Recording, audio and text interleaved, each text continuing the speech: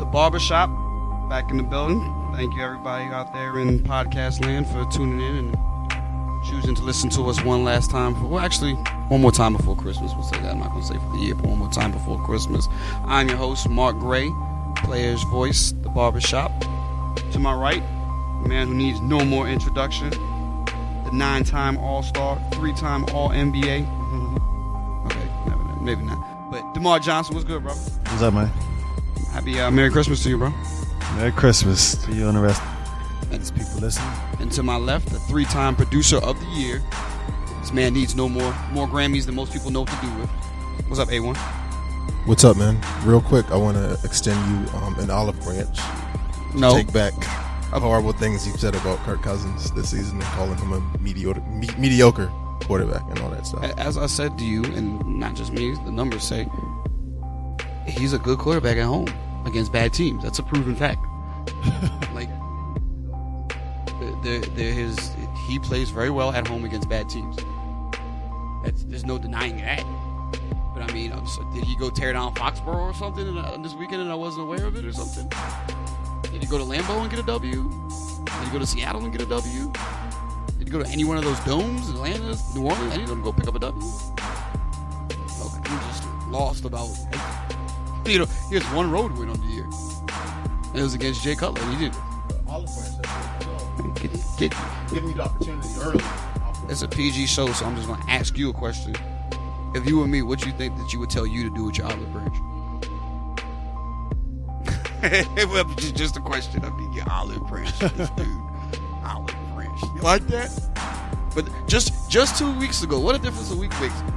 2 weeks ago when we was discussing the Cowboy game, and you said in your text message, I had to screenshot it, put it up there for our fans. You said, I mean, if you want to make an argument that Kirk Cousins is not a good quarterback, I'm with that. I understand that.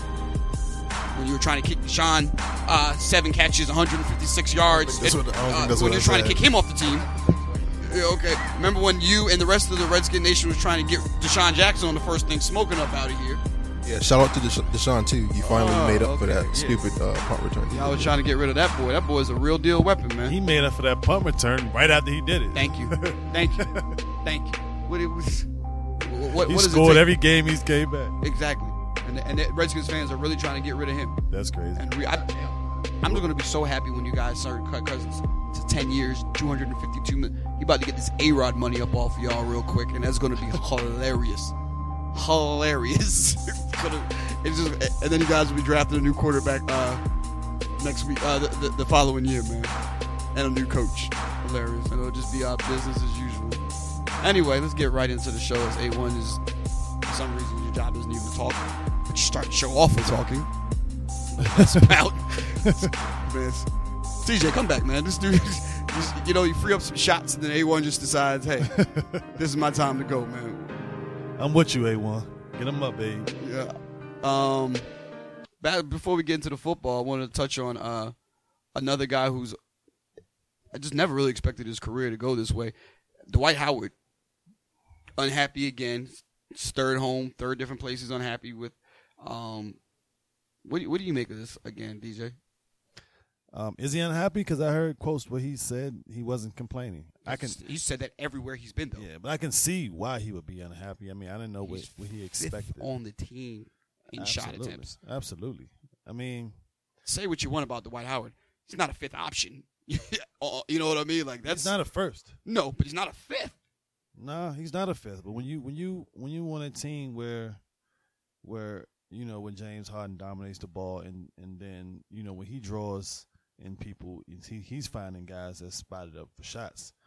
It's not really an offense that's allowing Dwight to do a lot of post ups. And the thing is, when Dwight gets the ball in the post, he's not really doing anything with it. Guys are guarding him 1-on-1, playing good defense. They're not doubling him. He doesn't have the post work to really, get his shot off. Now, what he can do is run down the floor and get you and seal you pretty early under the rim, and then he can get to the free throw line or get some buckets that way. But his post work still hasn't. I think it hasn't came to what they thought it was going to be when they brought him there with Kevin McHale and Yao Ming and Hakeem and all them guys that they have at his disposal. 3 years, 5, 6 years when he was in Orlando. he was on his way to dominating the league. And, the argument would be he's no Akeem Olajuwon, to which I would say there's no David Robinsons or Patrick Ewings in the league, so it doesn't really matter. You know what I mean? No, you don't need him to be Akeem Olajuwon. But in a league with no centers, you would think that a physical specimen that big, that strong, that athletic, it's just really weird what his career has become. I definitely thought by this time, he'd be putting his name on the list for some of the greatest who ever do it. But I thought that the knock on Dwight was going to be that he had never had any competition. And now that's not the case at all. It doesn't really matter whether there's no competition. He still has no competition at the center position, and he still can't dominate. Yeah, I mean, when you giving that many gifts, I mean, God going to take something from you. You can't be big, strong, athletic, be able to shoot, have post moves and all that unless you're, DeMarcus Cousins. He can do all that stuff. This dude can't do anything. Yeah, he can do, yeah. And correct me if I'm wrong. Let me know just on the outside looking in. This whole time with Dwight Howard, it seems like he was, how would I want to word this, amongst the players, like the least respected superstar I can remember of like this. You know what I mean? I can't remember where every time somebody speaks out, we're yet to hear one superstar speak up in his defense at any team he's ever been at. And we've seen countless amount of people take shots at him just whether it be basketball. He just seems very much unliked in locker rooms. The flip-flopping, the complaining, whether it's Kobe saying he's not, we just heard a lot of people who have a lot of accolades call that man out. Right. It's weird. I mean, maybe it's different things behind it. I know a lot of people think he jokes around too much, that he clowns and smiles too much Shaq joked around a lot. I don't know if Shaq done a lot of smiling on the court like he does, but, Shaq joked around a lot. And I don't know if you know when Dwight Howard first came in the league, he tried to, preach to people. Yeah. I remember a piece on him when he was in high school, and his goal was, it was a behind-the-lines thing, outside the lines, and he said that his goal was to change the NBA logo to have a picture of a cross and a basketball, and that was his goal, Fast forward, dude's got 4 or 5 kids, 3 different. Exactly. He's preaching it, and guys that stop, with girls and drinking and all this, and this kid got 25 kids and 11 baby moms. And guys might, think he's kind of a, hypocrite for that. But, it was in due time. He was young. He didn't know. Once you get into that life, girls throwing that stuff at you, what are you going to do? I don't blame him at all. You should have wore a condom. Right. I don't blame him at all of that. It's just the preaching part, Yeah, but and now, I don't really know what it is. I don't know if he's, acting like he's a tough guy to some of these guys, or maybe they don't quite, respect it. Maybe, is Shaq always teasing him because he tried to take on Shaq's persona with the whole Superman thing, and at first when you try to compare this guy to Shaq, and now. I never thought that was fair to Shaq, and now you look at it, it's like, man, how much disrespect, can you possibly get? Shaq, probably maybe the best center ever. Shaq used to ride him hard to the point that it was definitely looked like it was personal, and obviously it was. Yeah. But at the end, it all turned out to be pretty much true. You know what I mean? He used to be like, this dude is a joke. First of all, 20 and 10 is cakewalk. And this dude is more like an 18 and 13 guy. But he was more baffled about why he can't be getting 27 points. And Shaq used to always say that. There's no reason Dwight Howard should not have 27 points. He would break it down mathematically. He's saying, 2 buckets per quarter and free throws, and you're at 27 points. He's like, it's not that hard. He just break it down. He's like, you should be able to get this just off of fast breaks, this amount off of that. He break it down to should have 10 and a half, 15. He's like, it's really not that hard. And Dwight Howard just never really took that next step, and then the way things ended in Orlando, how he had the opportunity to be a free agent, cried, was whining about he wanted to go to Brooklyn to play with, I think KG and then Darren Williams was supposed to be going there. Then signs his extension in Orlando on his own free will, and then the same week of signing it says he wants out. I've never heard of somebody signing a contract and then in the same week complaining about saying how, and then demanding to be traded. Then goes to L.A., I'm happy to be here. Then that whole ordeal. Then now you're in Houston. I think he is a sideshow.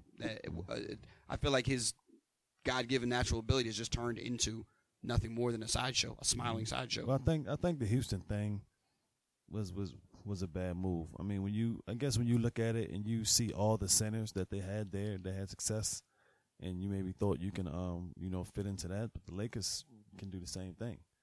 He would have had a better chance of riding out with Kobe and taking over that team, and because right now Dwight Howard probably could be on the Lakers getting 24, 25 points. You think he's still that good?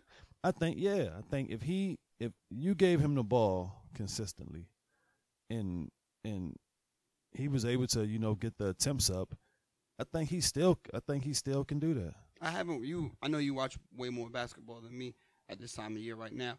I don't think I've even caught a Rockets game yet. One, because I really don't like watching James Harden play, so I won't watch the Rockets unless they're playing somebody else. Right. But so I'll defer to you in that.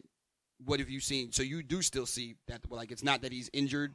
No, it's not that he's injured. I see, like what I said earlier. I see him sprinting down the floor, catching you early in offense, sealing you under the rim, getting the ball, getting fouled. He's still catching lobs, getting his offensive rebound, getting his tip-ins. But he's just not getting the opportunity. I mean, it's basically a James Harden show. Then, you got the other guys coming in. Trevor's getting his shots up, and Corey Brewer's coming in getting his shots up, and they're just not going to Dwight at all. And, I mean, even last year, what Dwight averaged 17, 18, and like 11 or 10, and he didn't even get the ball like that. And this year, it's like average like 12. It's like horrible this year. But if he was able to get the ball, and they really needed him, to throw the ball in the post and draw double teams and, start their offense that way, I think he still could be a 20-point scorer. I mean, if you look at in the Clipper land, DeAndre Jordan gets you, 10, 12 points a game?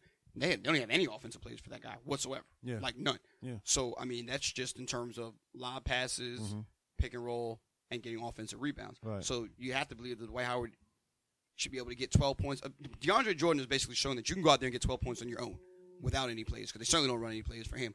And so you would figure that if they actually are running any plays, which it sounds like they're not, for Dwight, there's no reason for Dwight not to be at 20 points. Well, that's just about what he's doing right now. I mean, they give him the ball very little, and his points are basically coming off mostly the same points that DeAndre come off. I mean, sometimes he'll get in the post, he'll make a good move, he'll get an and one. But if he was just able, because I see a lot of times where he'll run a screen and he'll pop and he'll catch the ball at 15 foot and he'll look at the rim and just go somewhere else to look to pass it again. And if you could just hit that shot, that's probably an extra 10 points for you a game. Do you see brighter days ahead, or have we seen the best? Have we seen the best of Dwight Howard? We probably have seen the best of Dwight Howard. Better days than what we got going on right now, though, or it has to be. It's definitely better days than what we're seeing right now. But I think we have seen, the best of him. But yeah, I mean, it can't be worse than it can be, but I don't think it will be. How old is he? A1, can you have that for us, Bunnings? 30. Way to be on that. You see that? That was quick, right? You see that? Yeah. He probably made it up. And the thing is, he even looked down like he's looking at something. So, Goofy, he's getting better. Like, we're talking about Dwight Howard, and he probably has Dwight Howard's information on there, don't you? My man, stepping the game up, man. Experience, man. First, he starts to show off by talking.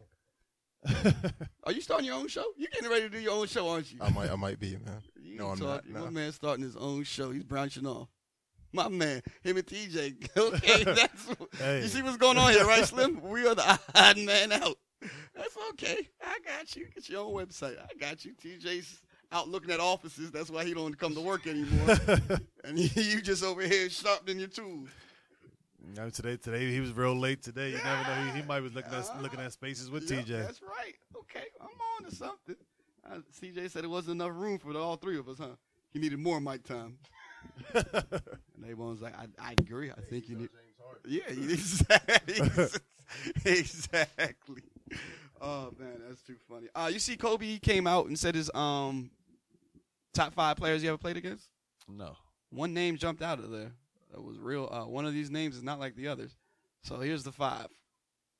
5 hardest players. Top 5 players Kobe says he faced. Olajuwon. Cool. Which actually, I get it, except for the fact that he's a center. Yeah, so I'm not sure what the hell it is you were guarding him for. Or maybe he's talking about how Olajuwon used to abuse Shaq, and it was hard for him to watch. Maybe that's what he meant. See, but Shaq wasn't on Kobe's team at that time. Because Shaq wasn't on Kobe's team when he was facing Olajuwon. You're right. Yeah, if Olajuwon ran into that LA Shaq, would have been a whole different story. You know what? You are right. He was in Orlando. Maybe he just felt bad for the way he picked on his friend. Right. MJ, fact. KD, fact. LeBron, cool. Was Tony Allen on there? Stop, yo. He said Tony Allen was the toughest person to guard him. Okay. Guard him. That's what I was saying. I can guard Tony Allen myself. Yeah. I'm pretty sure. I thought I heard something where he was naming all people. I thought I seen Tony Allen he said he was the toughest person who played him.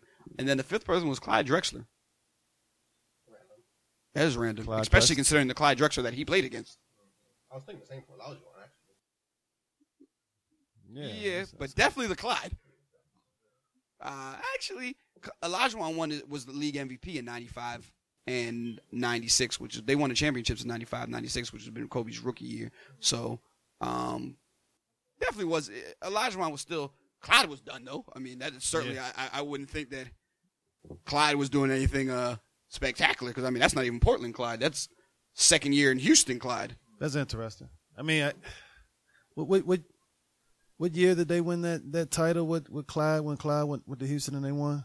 That's what they did. 95, 96. 95, 96. They did back to back. That was live 95 and live 96. He was there for the 96 season, and then the year after that is when they brought in Barkley and Pippen, and it became a retirement home over there. That is interesting when you had guys in the league like Tracy and Vince and Allen. I was expecting Tracy's name to be on there. Yeah, that's pretty interesting. And now he did follow it up by saying it's hard to pick five, which obviously it is. And there's a good chance that if you asked him another time, it'd be actually I imagine those four probably would stay the same. It's the Clyde thing, like I said, especially considering the Clyde that he would have played against. Right. But that's kind of weird because when people ask me that question, I'm like, Allen and Kobe, as good as them guys were, they were the guys who I felt I guarded very well, and like guys who were hard for me to guard were I'm always mentioned. Like my first game in NBA was against Jamal Mashburn, and I had like 3 fouls in like 2 minutes. I was out of there pretty fast. And, the guys that just try to, they're stronger than me and outweigh me by 50 pounds and want to seal me and post me up, I had a hard time guarding them guys. Like Colas Williamson, another weird name, who used to come in the game for Philly off the bench and just they throw the ball right to him in the post. And, well, I could them not guys see are harder for me to guard than Allen, actually. I could see, yes, I could see that Colas Williamson, why you probably have a good 3 inches and certainly in reach on Colas Williamson. I could definitely see why that would not be a good look for you, though, on the block. I mean, like that dude was a bull. Yeah. And the thing is, like, he was one of them guys that, like, because we did it for Tony Kukoc when he came off the bench. When he get in the game, give him the ball. Them guys, they come in and he got to get in the game when I get in the game, and he goes right to the post. I'm like, come on, man. Anthony Mason, R.I.P. to him. He did the same thing, to me a few times. Another bull. Ron Artest. Another bull. Yeah, these were all, rookie year. Like, these big, strong dudes are. Right. Come on, man. What do you even think when you just, because, if somebody goes by you, you can say, you think, what if he's just stronger than you, he's going to be stronger in the next position, he's going to be stronger than you in the position after that. He's just, our physical makeups are not the same. Right. What do you do? You're going to need some help. And, after a while, you're a rookie, you're going to get fouls called on you.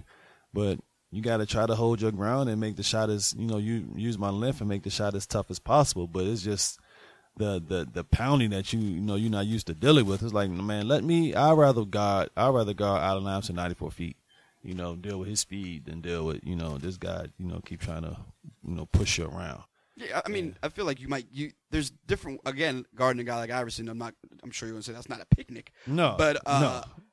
I'd rather take my chances with speed than somebody being stronger than you is just a fact. Like, there's nothing you can do about that. But, like, some guys are different. Like, I'm sure a guy like, Corliss is somebody would much rather guard somebody who's trying to post them opposed to a guy who has all these dribble moves and all this speed, because I was used to that. I, grew up playing, with guys who one-on-one. So I'm good. I was good at playing guys who tried to go one-on-one against me. I was good. But, then, you had the guys we talked about earlier, like Reggie Miller and Ray Allen, who want to run you off a million screens. And it's like, you guarding them, but goodness, you trying to fight through these screens, and that's hard.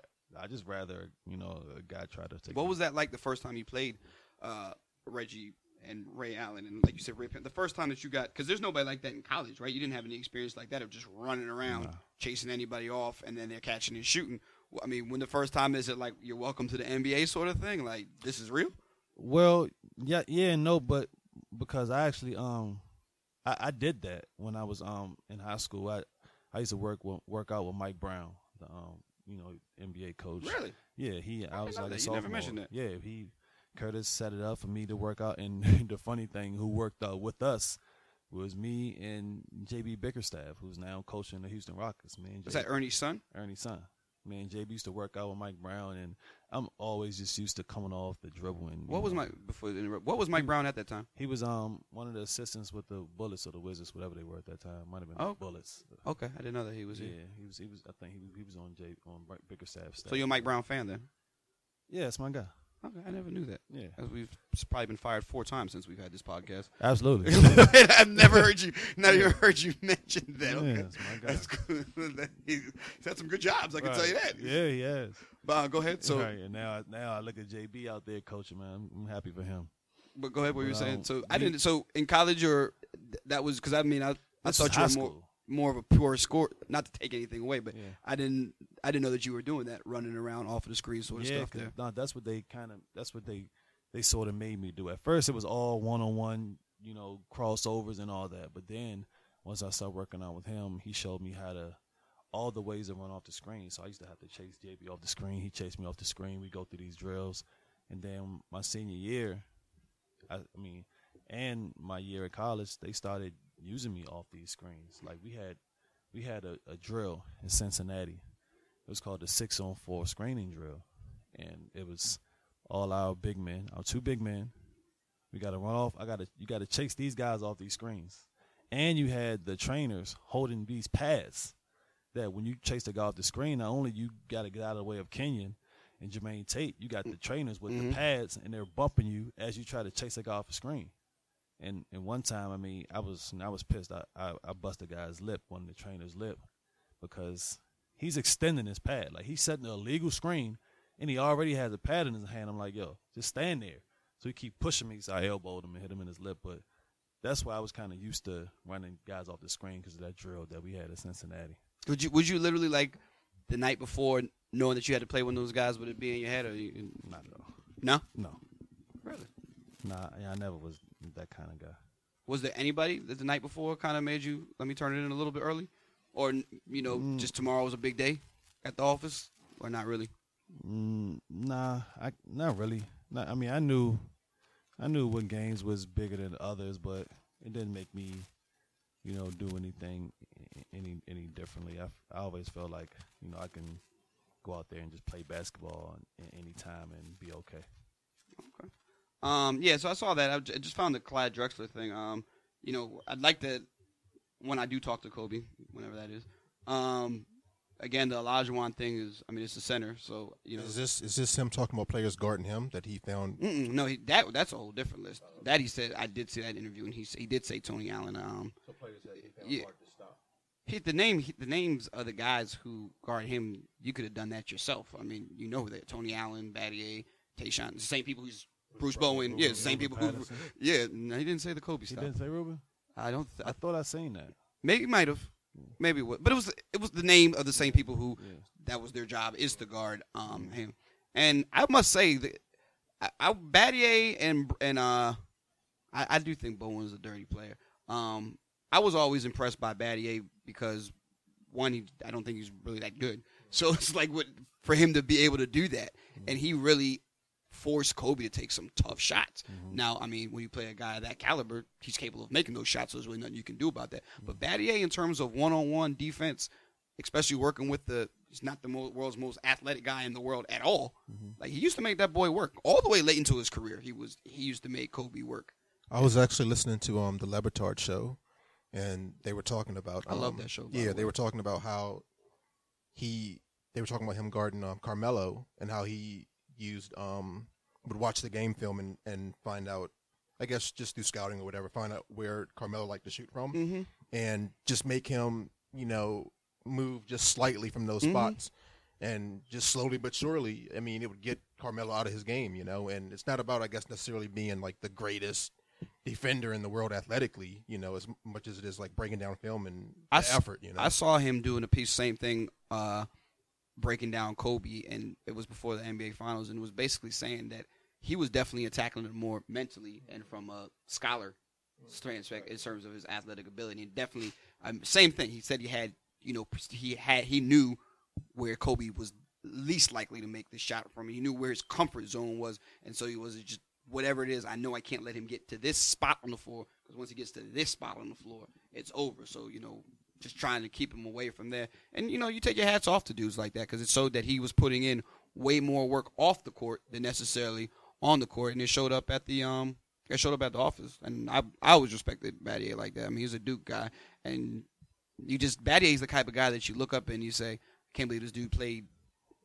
I mean, I don't know how many years he played, but he played till as long as he wanted to. And he probably still could be playing now if he wanted to be. And he found a role, played good defense, and knock down wide open shots, and be the ultimate professional. So, I mean, all you can really do is respect the guy like that. Guy's dirty, man. Battier? Yeah. He's a Duke guy. Yeah, he's dirty. I And believe it's crazy because he's such a good guy.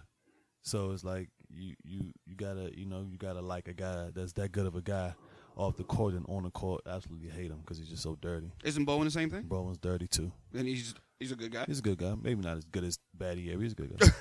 What about Tayshaun Prince? Tayshaun Prince. Tayshaun Prince isn't dirty at all. Tayshaun Prince just has good defense. He uses his And length. he's just, I was about to say, Yeah.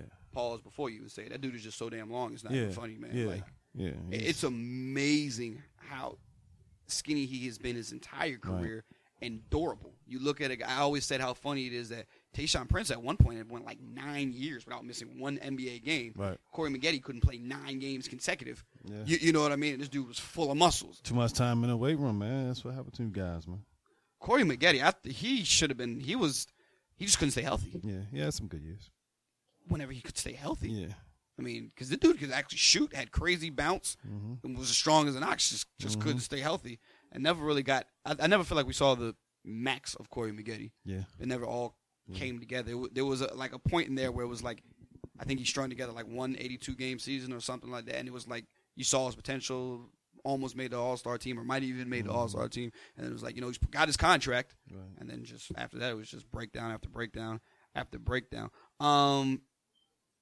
Before we get into the football stuff, the Warriors, after they lost, made a little note saying how big this game on Friday was against Milwaukee, coming back to their place. And I remember when I heard that, I was like, I felt like that was a mistake, because I feel like at that point, if this team beats you, then that's definitely not a good look. And I would have played it at, we're not really concerned about beating them, and then if you do beat them, then you beat them. But Milwaukee gave them all they could handle for a second time in a week. Yeah.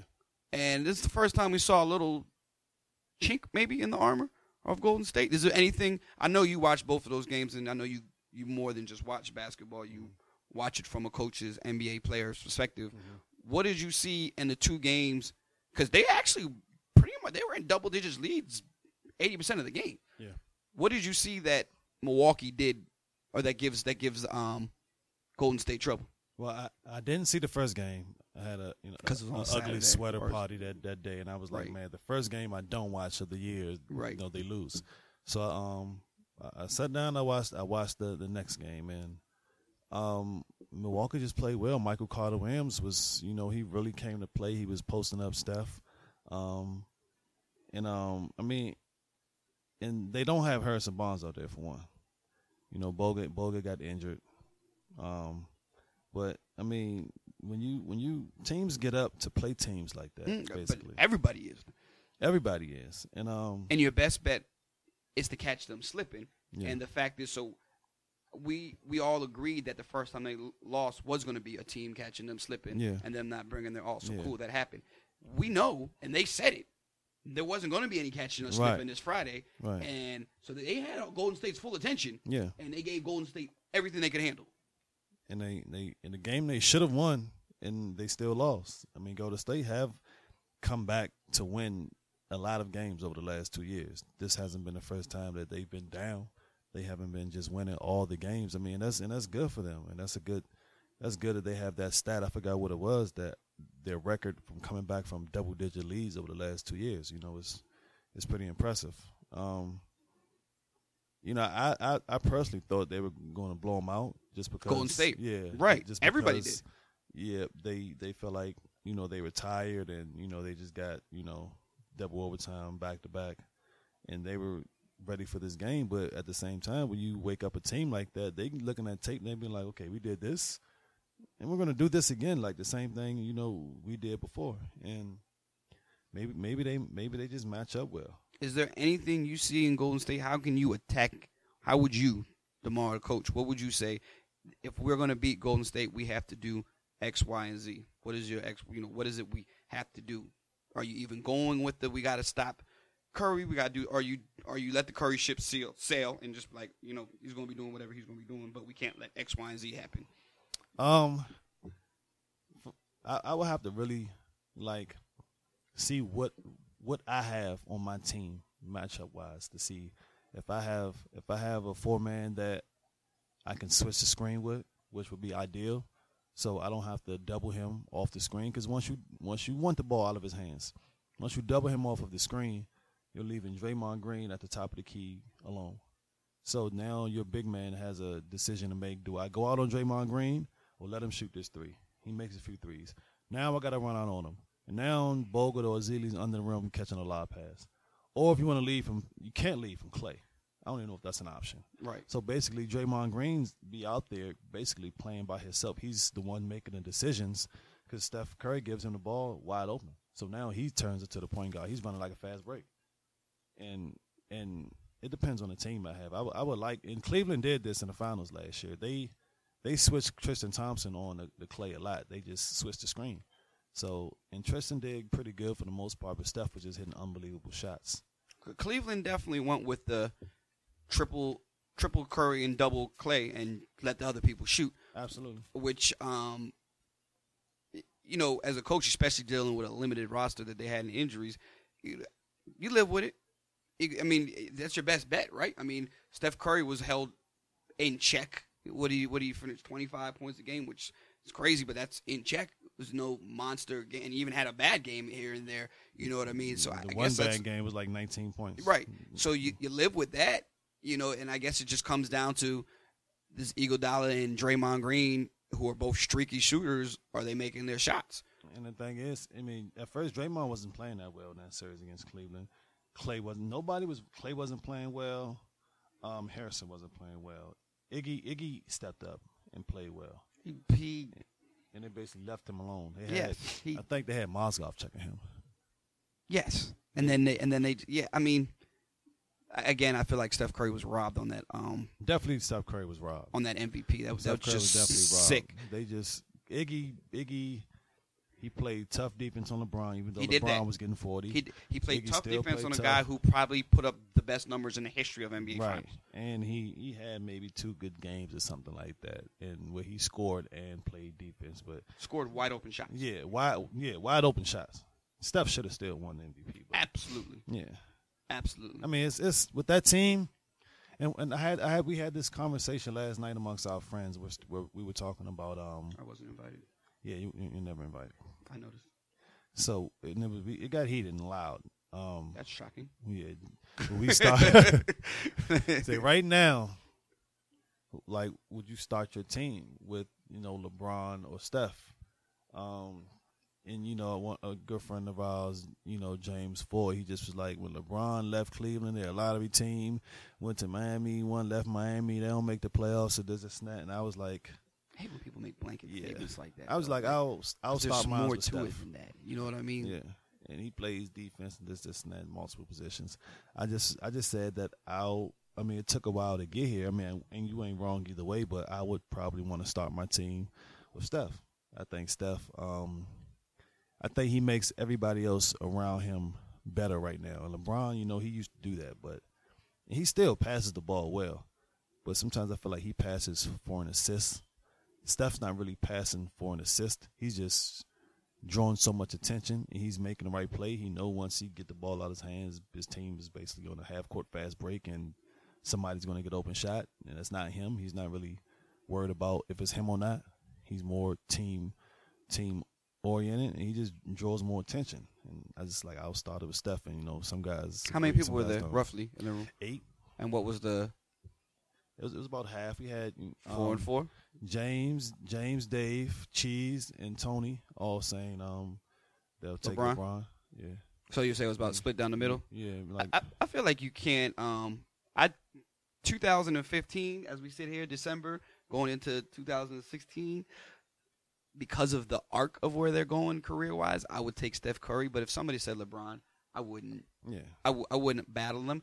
To me, it's almost would you rather have a BMW or Mercedes debate? I'm a BMW guy. You're a Mercedes guy. I mean, there's no wrong answer. I think we take either one of them. You know what I mean? So I think it's I can see either one of them. Now, my thing is if somebody's saying, no way, easily so-and-so, I can't go with that. LeBron does – he's a specimen, you know what I mean? And he's done it for longer. Yeah. So I can say that. But what Steph Curry is doing right now is really – and the fun and the energy and the leadership, which LeBron also brings. Absolutely. LeBron absolutely also brings. Steph Curry, he's infectious and getting better. Yeah. And I think he's the first person see, here's the thing. I think you look at LeBron, okay, let's say you, for example, you a prime NBA, for lack of a better word, a role player. You see yourself. You see LeBron, you're not saying, man, I can beat him. It's not an option. You can't be LeBron. Mm-hmm. You know what I'm saying? So if LeBron dominates you, he's a bigger, stronger, faster guy. That's just what happened. Now, when you see Steph Curry, you're like, dude's like half my, like, I definitely need to step my stuff. You know what I mean? Like, I can do that. Yeah. You know what I mean? And I think he raises the bar of other people because people say, whoa, this dude is really putting in the work and getting better. Right. And there's something, I like that. That's what you would want to have on your team. Yeah. You know, you want people practicing and getting better. Yeah. So I told him, I was like, so what happens if Steph Curry isn't on Golden State Warriors? Like, what happens to them? And what they try to do say? They make the playoffs? All of them said they probably wouldn't make the playoffs. They wouldn't. Absolutely. Because, it was bringing up just LeBron leaving and, going different places and what the teams were. And I used the example. I said, okay, say, for instance, take Steph Curry, switch Steph Curry places with a guy like Eric Bledsoe. Put Steph Curry on Phoenix and Eric Bledsoe on Golden State, and you give Steph Curry Brandon. I think if Bledsoe's on Golden State, they still make the playoffs. Maybe. But I feel like NBA titles. I feel like Phoenix can still do what Golden State's doing with Steph Curry and the rest of the guys that's on that team. With Tyson Chandler and was that Brandon Knight and was one other? Yeah, Brandon Knight, the Morris twin.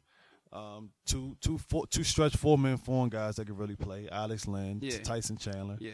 PJ Tucker can do all the dirty defense stuff that Draymond does. Yeah, if Steph Curry was on Phoenix, I would still say they'd be. I mean, they probably wouldn't be 27-1 or whatever.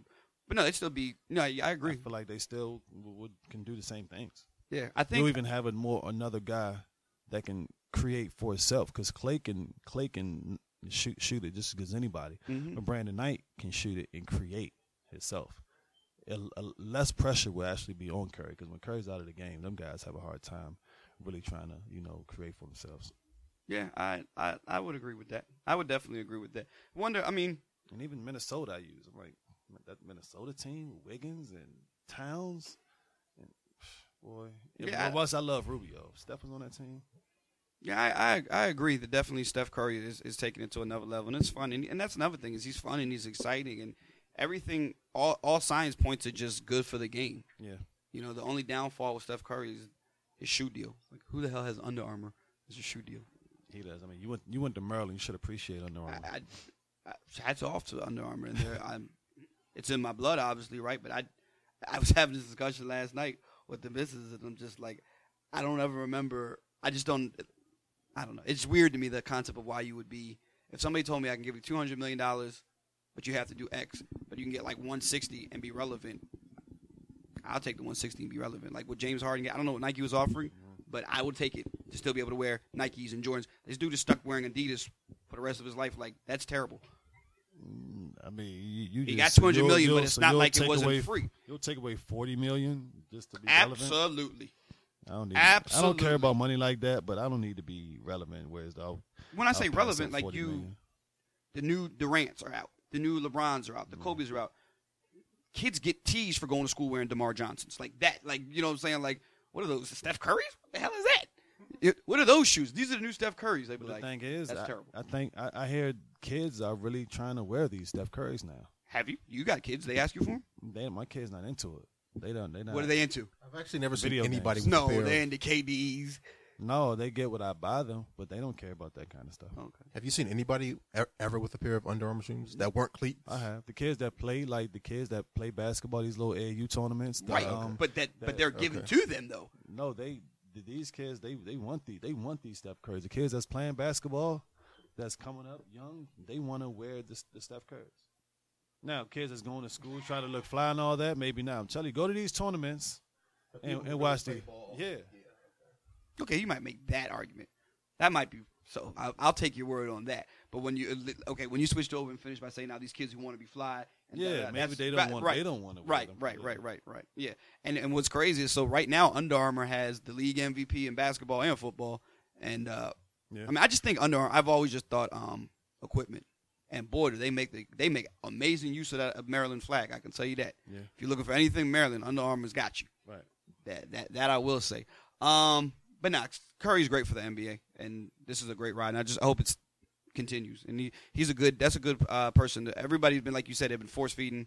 They were trying to hand Anthony Davis the league, right. And I think they completely just bypassed Steph Curry, who seems to be every bit as good a person, if not better, than Anthony Davis, and definitely a better basketball player right now. Yeah, it's not to say Anthony Davis is what 22. Yeah, he's good. He's got a long career ahead of him. Yeah, he's got a way to go. He'll be all right. Yeah, he'll definitely be all right. Let's go straight into this NFL. A1, what was the picks last week? 11-5 for MG and DJ, and 9-7 for TJ. So TJ, man, what are you doing, bro? TJ too busy out looking for a new studio for y'all, man. TJ and DJ are tied with 136 wins, and you're up by 4 in both of them with 140. Stretching these legs out right quick with 2 weeks left. Man, again, I get that little X next to my name. You know what that means, right? Clinched. I'm gonna get the Z. Oh boy, it's gonna be over. The home field advantage. I've already clinched. This is good up here. This view up here. Before we go, obviously this the largest story, and purposely we haven't talked about it. So interested. I'm gonna give you 3 cracks at this, DJ, to attack the number one story here. I want you to answer as DJ the Giants fan. I'll let you get that one out there. 2, DJ the professional athlete, and then 3, the objective guy. Just all of that out, just what you think is going on. So when we put it in as a basketball terms, I want it to be the equivalent of somebody undercutting somebody going for a dunk. Something, you know what I mean? Something along them lines, taking out somebody's knees, something along those lines. I can't put it in that. That's not... getting cracked in your head. Pretty. I'd rather somebody undercut my legs than no, you wouldn't. Lunching head. No, you yeah, wouldn't. Absolutely. I'm yet to hear anybody committing suicide because their legs hurt. Getting undercut is not about getting your legs hurt. It's getting flipped on getting flipped over and hitting your head on the concrete. Not somebody's hitting their head and they can get hurt just like you can. Yeah. Getting undercut don't hurt your legs at all. Okay. All right. I'm just letting you know. Well, anyway, you've never been up head level to the rim, so getting First undercut. Of all, there's a picture over there. Don't do that. All right? Don't do that. Stop it. I hit my head on the rim several times. This dude. Boy, lucky the basket outside. Man, basket outside 7 feet right now. He goes, this man. Lucky it's dark out. Go ahead. What you got for me, DJ? What's your question? What Odell Beckham, your man, the meltdown, whatever you would like to call it. I mean, what he did, what you saw out there on the field. What did you see? I saw a kid, man, an immature kid is what I saw. He really frustrated me that first half, and you know it was funny because I'm watching the game and Allen Iverson called me. He's like, man, this dude trying to get thrown out the game, man. I was like, yeah, he's definitely. He said, man, that dude, what is wrong with this dude? And I was like, he didn't see the catch that he missed because I was excited that first play. I'm like, man, he got him. He missed the catch. I'm like, man, not you. You the last person I expect. And I told you, reminded me of Ted Ginn. Remember, I told you when you running that fast and that wind hitting your face sometimes, you know. he had to look back for it, and he missed it. I was like, man, he got this dude.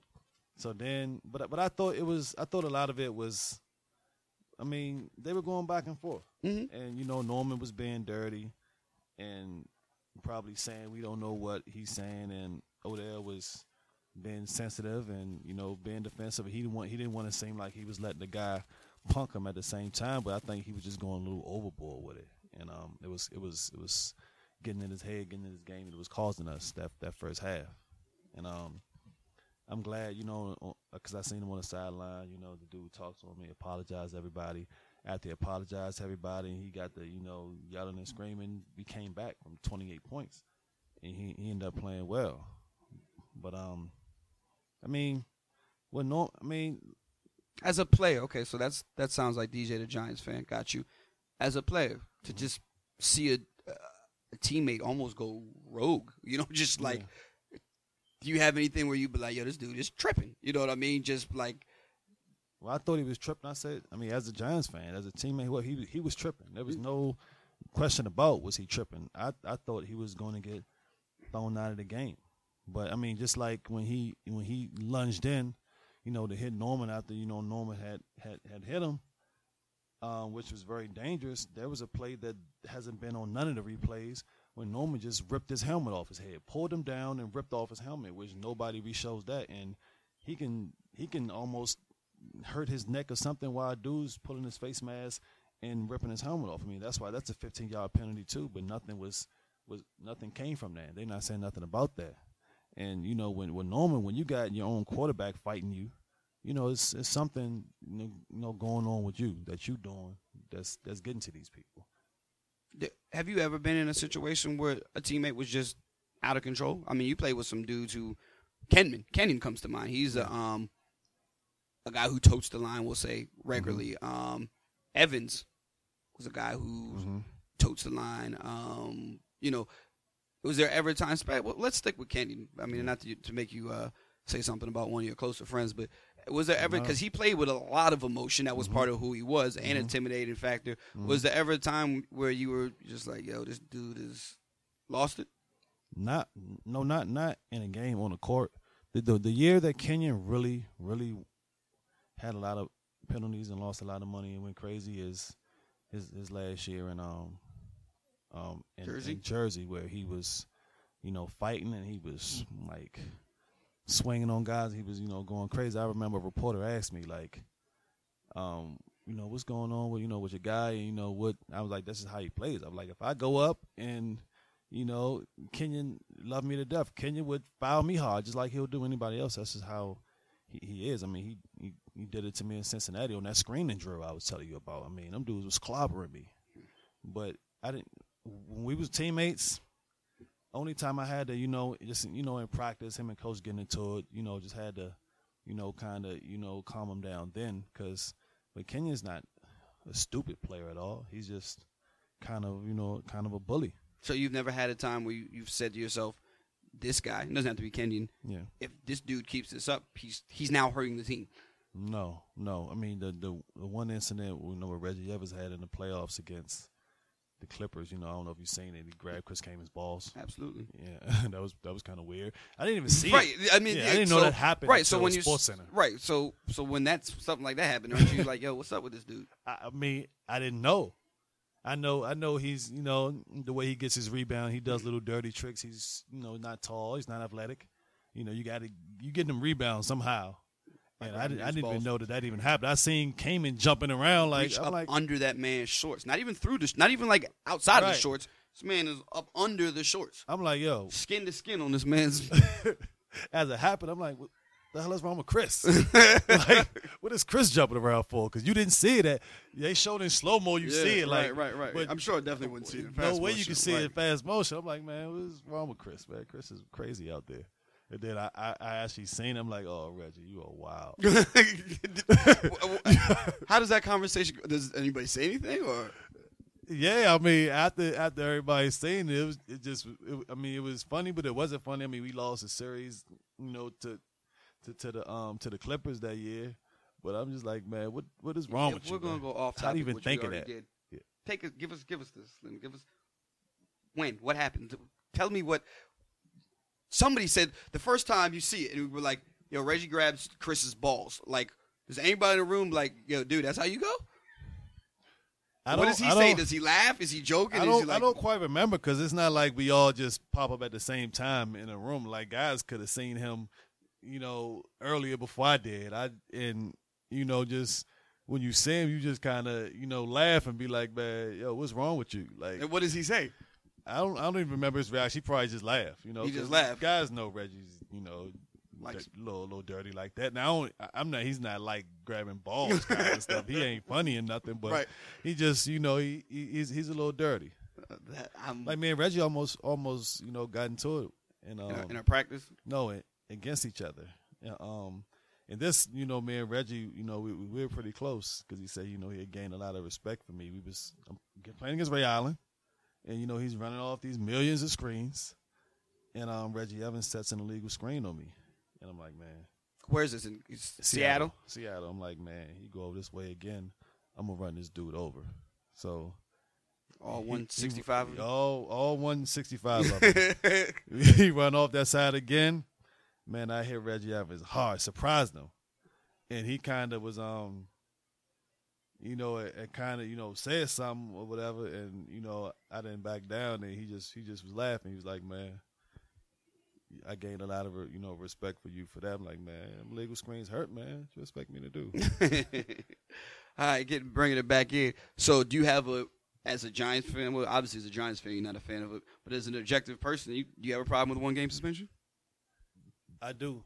I don't think fine them. I think you should just be fine because, even after looking at shows over the last few days and, seeing it and people showing examples of how basically stuff like this happens every game, and they showed an example of this Sunday. The guy from was it Pittsburgh? Somebody knocked the guy out of a game, running into the pile, 300-something pound dude coming head first, knocked the safety out for that wasn't Pittsburgh. It was the game against Arizona. One of the safeties for Arizona got knocked out of the game because the guy just ran dead at him, a lineman, head first, knocked him out of the game. Had nothing to do with the play. Play was the same kind of play, just cleaning up the pile, and nothing said about it. He's not fined. He's not suspended, and that guy was knocked out of the game. Norman was fine. Okay, A1, when you saw this, what were you thinking?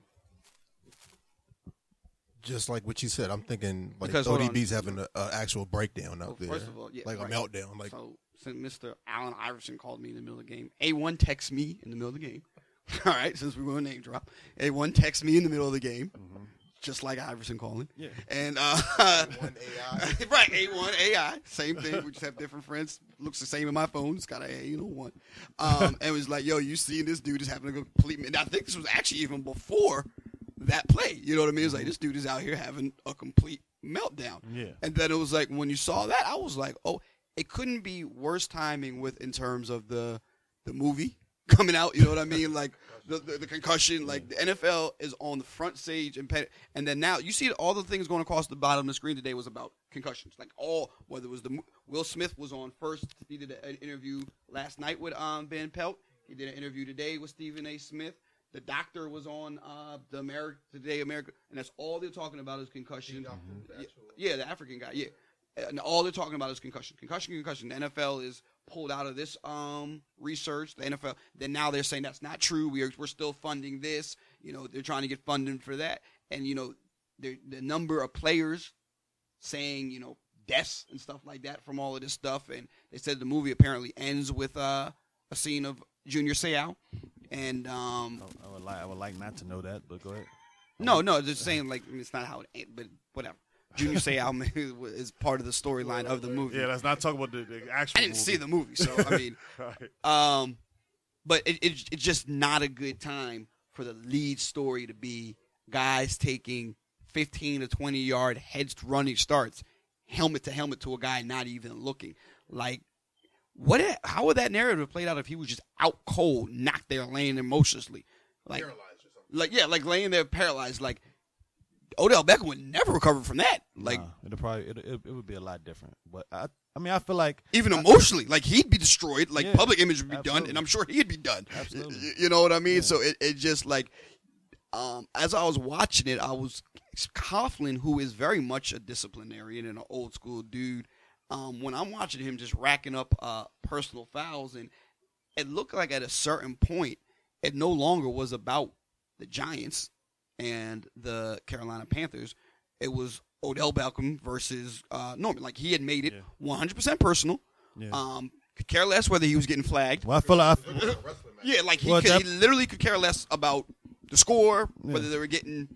You got the feeling that if the Carolina Panthers were up 50-0 and he scored a touchdown, he would have been dancing and celebrating and rubbing it. You know what I mean? Like, because it became all about him and Norman. And I was wondering at what point Coughlin was going to be like, dude, hit the showers, bro. We'll talk about this next week, but you got to have it. And then that's what I'm thinking. And then when I start hearing Ray Lewis say the same thing, Steve Young saying this guy should have been out the game, Trent Dilfer saying this guy should have been out the game. Ray Lewis is like, who? He said this says a lot about the Giants, and somebody needs to come over and say, young fella, calm it down, bro. Reel it in. They talked to him, and he apologized to everybody on the sideline. And then just went out there and just kept going, though. No, after that, that's when we came back. It was no more of that. We came back, and, you know, he ended up playing well. I thought if he'd have caught that first touchdown, then none of that would have happened. Norman would have been shut up, basically. Well, maybe. Probably so.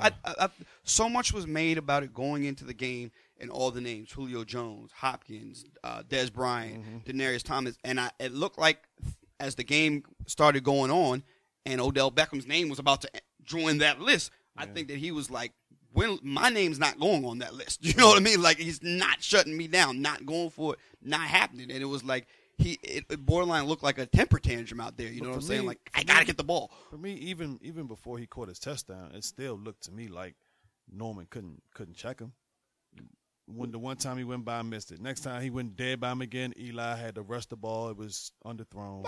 And I think both of them was really both being competitive, and Norman slammed him, pulled his hand. Both of them did stuff to each other. It's just the one that he did was a little more malicious, and the tripped him up thing was stupid. In terms of, I know he couldn't.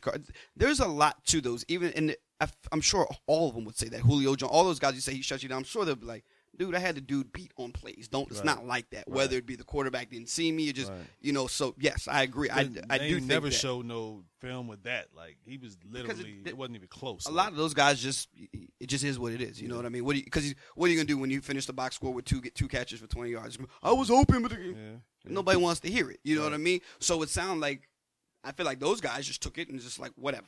You know, first of all, nobody guards anybody you want. It's not like that. It's not like basketball or anything like that. You got safety help, or there's schemes, or whatever the case may be. But then it just seemed like Beckham was determined to not let that happen to him. Yeah. Well, he had a meltdown. I mean, he's immature. Yeah. I mean, there's no doubt in that. I mean, the way he handled that was terrible. But I'm glad he did end up. I'm glad he I'm glad he apologized to them guys on the sideline during the game. He got his head together, because, you know, he could have really been like, I'm the man around here. Like, I'm this, and that. And he apologized to everybody. And even after the game, he took the high road after the game. Norman didn't. And, I mean, he moved on. I would definitely have a problem with somebody. I would, too. Charge with that. I would, too. But I don't think. My head hurt watching that. I was like, oh, my goodness. I don't think as he's running at him, I don't think the intent was that. I think that's the little piece he can catch of him, because when the guy's right there, he was kind of moving. I think he probably just wanted to knock him over, really. Square helmet to him. I mean, it was like hit him dead in the middle of the logo. You know what I mean? Like, it was, I mean, that's the definition of a helmet to helmet. You know what? He could have hurt himself just as much as absolutely. Could have killed them both. Yeah. Yeah. I mean, he absolutely could have knocked them both unconscious. Yeah. You know what I mean? So the weird part about it was that now in the later, you're starting to hear a lot of people say that Odell Beckham is like a dirty player. Did you hear Ryan Clark today came out, and who was an LSU guy, said that last year he was the first LSU guy I ever wanted to fight. He said no. He's saying, you know, he's like, all the LSU guys, obviously, just like any other college, they all stayed together. And he's like, you know, we talked. And he said after playing him, he's like, everybody wanted to fight him. He's like, I felt embarrassed for the kid, and I felt like he needed to grow up, and he was doing a lot of things. Now this stuff coming out about they said I was gay, and I mean, come on, dude. Everybody says all kinds of stuff, and you know, obviously, there's a lot of innuendos going around about the boy recently. Yeah. But I mean, whatever. Unless you're actually gay. Then that's what we talked about last time, right? Yeah, absolutely. Then you're in trouble. If he's actually gay, just like what Rondo said, then you're in trouble. Now, if he's actually gay and says it, then absolutely. Yeah. Then you have some problems. But I mean, trash talking in football ain't new, and it can't be. The story can't be that every time somebody trash talks you and is mean to you, you just start going crazy. You know, we say he's immature. But if you first of all, if you see all of these memes and stuff they making about you, you hear people saying all this stuff about you, and you feel like, okay, you know what I mean, I gotta let these people know what it is. I'm not no punk. And you trying to go overboard, just trying to prove your toughness. And I think he got caught up also in that. Yeah, no, I think it was a lot of that with the memes and the rumors, and then the Norman gonna shut you down talking. And definitely, you know, it was in his head and he had a meltdown. He's immature, and the idea that he's 22 and can't learn from this is crazy. You know what I mean? Like, I'm never gonna say this happened. He did this. He's a bad person. Like, I mean, he was a 22-year-old who acted immature. And I caught a little bit of Ryan Clark right as I was leaving to come over here. And Ryan took off for him. The part that I read, Ryan was like that he don't think he deserves a one-game suspension. He said that. I don't think there's nobody out there who I hit and didn't want to hurt. And he just was like, man, this is just the game, basically. That's what he said afterwards. But he started off by saying that he was the first person from LSU that he ever won the fight. He said the things that he said. And he said that he went overboard a lot with the. He didn't. It was trash talking. I forgot what he said. Taunting maybe or something like that. What I've noticed, because obviously I watch, you know, all the games, especially my team, is guys have targeted Odell Beckham, and he said it himself. Like, even in the preseason, like, you know, guys have, you know, hitting him late. Guys have lunged their helmet at him, and he's, you know, responding to that. He felt like he's being targeted because of all of the attention he's getting. That's par for the course, isn't it? Yeah. I mean, you're 22 years old and you got the league handed to you on a silver platter. Essentially, you think that these guys out here ain't going to make you earn it? Yeah, I mean, you know, their kids at home asking them for Odell Beckham fat heads and stuff like that. I got a fat head for him. You know what I mean? I'm gonna see him. I'm gonna knock him in his head. I don't doubt that for a second. My guess is it's part of the game. So with that being said, because let me give you an example. Well, when I was in high school, and I was the top player in the country, and I'm this skinny kid, and people, these guys used to come after me, rough me. They used to do it on purpose after a while because I always reacted to it. I got texts. Guys would try to play me rough, elbow me, foul me hard, and push me, and I would swing on these guys. I'm fighting. I'm getting thrown out of games, and just because I guess it was just a complex, a skinny complex, I just want to let them know that I wasn't no punk. He wasn't about to rough me up just because they say I'm the best player in the country and all that, and I reacted to stuff the same way. But then that's part of the reason why, you know, they sent me to Maine my senior in high school, and I've never got to tech in the NBA or anything like that because, you know, I had to get out of that basically. But I used to react like that the same way when guys, you know, try to do stuff to get under my skin. It's kind of, I think, similar to what Blake Griffin was going through. Yeah. Guys. Yep. Absolutely. Yep. And you saw a couple of times, like in the last few years, he would, you know, that's grab perfect. and be like, dude, I'm not the one for that. Yep. That's perfect. That's a good one. They definitely target Blake. And Blake, he's another one in the Dwight Howard show. People don't like Blake, you know, and people just think he's soft when, I mean, he never claimed to be tough. You know what I mean? Like, you know, and you know, I guess with all the Kia commercials and all the dunking on everybody and everybody just, that's a great example. So I believe, I don't doubt that people try and hit Odell Beckham. Right. You know, I just hope he learns from it. Move on. It doesn't define you. If I could, when I do talk to him, that's all. It doesn't define you, bro. Like, bad day at the office. You know what I mean? And 1 game suspension. Because I understand that the NFL is a entertainment business. That's all about the helmet to helmet. That's all that's about. At this timing, I feel like you can't say that you're serious about concussions. You know, it's one of those things. It's like, bro, I don't have any choice. You know, we're going to be. They're about to be on this day after. I think the movie comes out on Christmas Day or something. It's going to be. But that's not being serious about concussions. That's being serious about concussions is making them guys go through the right protocol. Now, as far as it getting done, you can't control that. What? Guys still go out there and get helmet-to-helmet calls, and they'll get thrown out of the game. It just happened in Arizona. He didn't get thrown out of the game. It's a 15-yard penalty. He's not going to get suspended. And the more it starts coming to it, and the more it starts coming to that, the more they start proving that somebody is just with intent trying to hurt somebody, they're going to have to do it. And there's more suicides coming. There's more. There's more players. But rather somebody try to hurt you or not.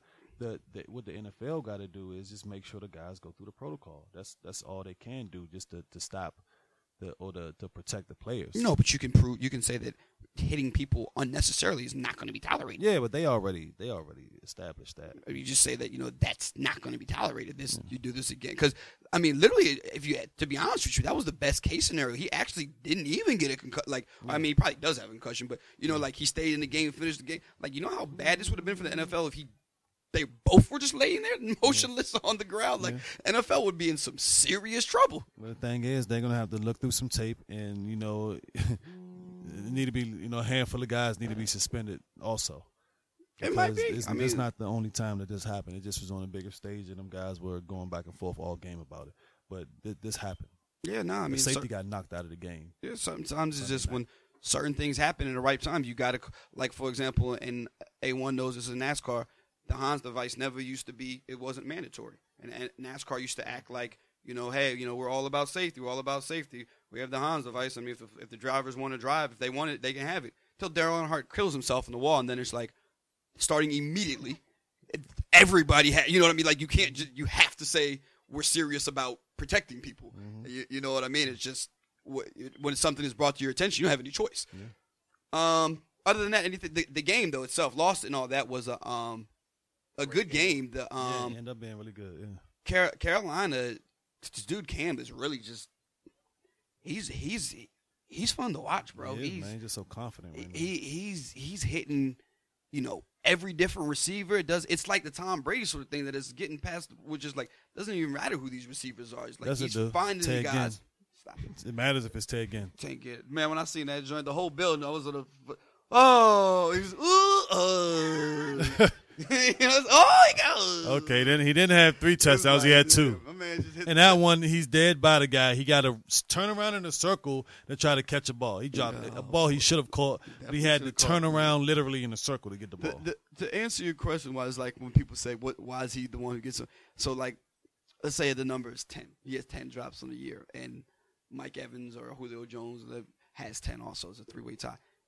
Of those 10 that Ted Ginn dropped, 9 of them are touchdowns. Like, it's like everything he drops is a wide open home run touchdown. He's not dropping screen passes. He dropped 3 of those this year. Go ahead. He dropped strikes, touchdowns. and that one last game wasn't a strike, man. You running at full speed, you got to turn around. If the ball hits you in the hand in stride, yeah, it should have gone. That is the name of the game. It was to hit the receiver in stride while he's running. It wasn't worse than Odell Beckham's drop. It was the same thing.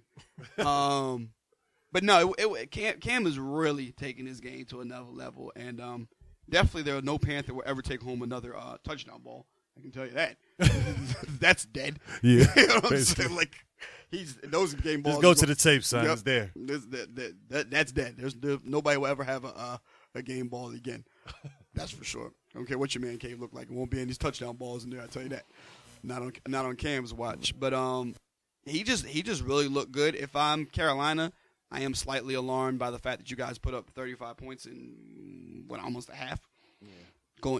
Only because Carolina at this point has bigger goals. So at this point, you have to figure out, like, yeah, we won a lot of times, but let's start paying attention to what's going to prevent us from losing, what's going to cause us a loss, and giving up 35 points is one of them.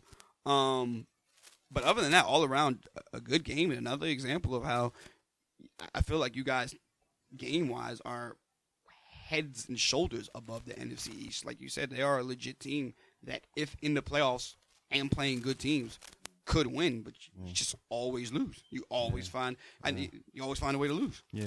I mean, just at the defense, just not getting stops when guys just need to get in the field goal range and stuff like that. If we can get off the field, we'll be okay. Yeah, the one play that stood out to me is the one where he bootleg rolls out, and all 3 linebackers come to him, and Olsen just goes right across the middle, and you say to yourself, that's what makes him different. Yeah. You know, if Peyton Manning, Tom Brady, those guys roll out, 3 linebackers ain't chasing them. Yeah. You know what I mean? And then when you do that and stop and throw it, and you know, that's when you say, wow, that dude is something special. It comes up in the box score as, you know, 5-yard screen pass that the guy ran in, but it's not. He 100% did that. The same way we talk about Ted Ginn taking the top off the defense. Yeah. It's the same way he's taking the underneath off the defense, just because you have to respect him running. Absolutely, I agree with you. And that's just the element that, for the first time that I can really remember, he, with a lot of these running quarterbacks, you know, that's what makes them, and passing is kind of second. He legit is throwing from the pocket and making all the throws right there in the pocket, and he can run on top of it. Yeah, a lot of third downs he got on us just off of just scrambling and picking them up, and it's like, goodness, I mean, what do you do when you got everybody guarded? And he just gets out, and somebody got their hand on him. He just knocks it off and go gets the third down, and they get to move on. Yeah, absolutely. It's a luxury not many people have. Yeah, definitely look at it. There's a lot of things you look at, and you kind of look at it if you're a defensive coordinator. I mean, what else do you want me to do, Coach? We drew up the perfect play, executed it properly, and, you know, I ran and hit him as hard as I could. It just so happens he's the same size as me. You know what I mean? That's not normal. Right. And he shook it off, and you know what I mean? And now I will say, for the first time as I watched it, I am starting to notice where JPP not having a second hand is affecting him. There's a lot of times he's getting that club. He tipped the key ball with that club. Yes, he did, and that was a point I was making also. First of all, that thing is huge. Yeah. If I'm a quarterback, I have a problem with that. Like, why are you allowed to? Because a lot of if he didn't have that club on his hand, the ball doesn't get tipped.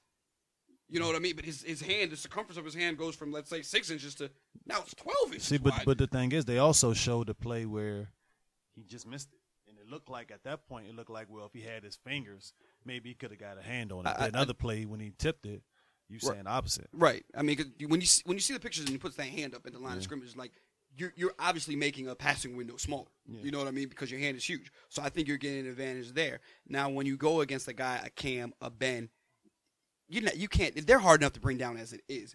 You can't be putting one arm on them and the other one is just, you know, it's not getting any traction on anything. Right. Like, you can't. Right. You know what I mean? You might be able to pull down Russell Wilson with one hand. You ain't pulling down Ben or whatever. Which leads me, why does he even have to? Why does he have to wear that? It's probably not protecting his hand. Yeah. It just seems like a lot. The thing is huge. I would think next year maybe they'll have some kind of glove for him. They had a glove specially made for him. I mean, his hand. It doesn't. Like I say, it's probably healing. I guess, yeah. I guess maybe sweat and infection or something like that. You know what I mean? But I am starting to notice that because it was several times he got his hands on Cam, and like I said, you're not pulling no damn Cam down. He's with one been hand. doing that. Like he hasn't, like they say, it was his first sack, which is, I mean, I thought I could have sworn I seen him. He's back get there. Sacks. Yeah, maybe they're half sacks. He's back there though. He's back there. He's back there, Yeah, which is just as important. You know what I Yeah. mean? He's back there. He's making he's putting pressure on the quarterback. Right. He's getting more pressure than we've gotten basically all year. He just somebody else gets the sack because he makes him run that way or something. Or he gets the. I mean, a lot of times you get the knockdown on. Yeah. If it's a third down, as long as you prevent, it's no difference between getting a knockdown and an incomplete pass and getting a sack on third down. He gets the job done. He's definitely out there getting to the quarterback. But as I start watching, I've seen him several times get that club on a guy, and you can. Yeah. That's all it is you're just getting the club on a guy that you can't grip. We start off Thursday night, Rams, Bucks. The Jameis Winston thing is played out the way.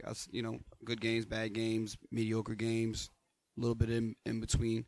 As a whole, they have 6 wins. If they don't win another game, I think they'll be right where we all picked them to be at 6 wins.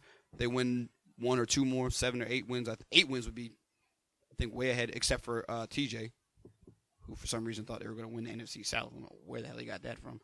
But I think he thought NFC South wasn't that good last year. He's off by 10 games because they're going to win 6 and Carolina's going to win 16. So they're off by 10 games. Nobody expected that. Absolutely not. But I mean, I don't. That's all I have to say. Is there anything else you have? No, I mean, I thought they would be. I thought that Vincent Jackson will play more of a role in this year and a bigger target. for him to have, along with Mike Evans. I thought, that would be, big for him. And I just know how much of a, a leader he is. And I felt like they would probably win more games too. I hope that, because Vincent Jackson's a big-time player. He's at the end of his career now, and so you ask yourself, what does he come back next year? Does he look like Rodney White? You know what I mean? Yeah. Or has he still got 1 or 2 more years left in him? Because I think that's a good look if you can have those 2 receivers and the tight end who's actually starting to get better. He also can't stay healthy, him and Vincent Jackson. But and big question, which nobody's talking about, because they don't care. But it was Doug Martin is on a free agent contract. He's on the last year of his contract, and he's, I don't know what it is up to the day, but he's a good shot at winning the rushing title. And you haven't heard anybody mention anything about what's going to happen to Doug Martin next year. Nope. And he probably, in this day and age, he probably won't even get anything crazy money-wise. He'll get some money. Yeah, he'll get some money. But you can't think of the last time a guy, the Russian champion, was on getting a free agent year and nobody's even talking about it. It's a different day and age, brother. That it definitely is. I mean, it's like you say, you can find them anywhere. Out of practice squads everywhere, Yeah, that's a shame, because they actually are the ones probably leading the concussion product. You know what I mean? They get hit all the time. You stay healthy, man. You play all your games, you can win the rush title. That's a very accurate. If you those 2 things, play 16 games as starting running back. Yep. That's hard to do these days, man. That is hard to do these days. But I mean, that being said, he is averaging 5 yards a carry. It's pretty impressive. Good. That's good, yeah. It's real good. Jets, Cowboys. Cowboys are. It's sad that they say now eliminated from the playoffs. You got to be kidding me. These dudes are 4-10, and you're talking about eliminated from the like that. That just speaks so much volumes of that. Jets. Anything anybody want to say about Cowboys, Jets? No, I mean, I think Kellen Moore looked a little. He looked a little confident. I would like to see him a little earlier, but other than that, I think he's starting this week. Yeah, he's starting this week. The Cowboys are going to. He's going to be their 4th start. That to me is the biggest. Like the end. There's not even when we start on opening day. There's not 32 good quarterbacks. Okay, and now we're talking about we got teams like the Cowboys and the Texans throwing their 4th starting quarterback this year. Yeah. Like that's more troubling when you start seeing the guy who's getting hurt and leaving. You don't even know who he is, let alone who his backup is. And think about how many times now, like we're doing this musical quarterback thing where it's like Brandon Whedon's going to be starting. Like he just got cut from the Cowboys as a 3rd string quarterback, and now he's starting on a completely other team. Like, what? How does that work? You know what I mean? Like a guy who probably wasn't even in the league to start the season, and it's like, oh yeah, man, I'm starting for my 2nd team. And no, he was in the league to start the season. Castle, they brought in Castle, then cut him. He was there first. Right. So I mean, it's just like there's a lot of quarterback starting in the last 3 weeks. It's just like, the Texans again with T.J. Yates, and then he goes down, and it's just like quarterbacks. And Ryan Mallett, Jimmy Clausen is starting right here in Baltimore. He got cut just earlier this year he played terrible for the Bears, and now all of a sudden he's a starting quarterback again somewhere. Like Matt Schaub spotting. We've seen everybody. We literally have seen everybody. Those guys that AJ, what you would call it? Just guys as colleges. Oh, this guy's still in the league. Oh, that guy's still in the league. And just dudes are just literally coming off the street and playing quarterback. Yeah.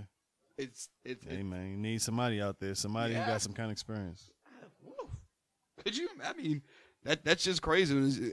Guys are showing up on Tuesday, and then they're the backup quarterback on Sunday, and lo and behold, they're in the game. And you got to ask yourself, like, what playbook are you guys running with? Like, here's the 10 plays I know, coach. Like, I guess we'll go with those. That's just such a disadvantage. Bears, the game that just keeps the Bears Vikings. TJ, got anything to say? Nothing to say, TJ. Anything anybody want to say about the Bears Vikings? AP got hurt. Yeah, but how bad is it?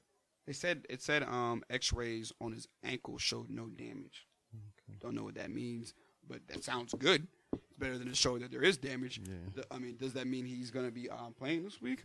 He's a pretty tough dude, so probably so.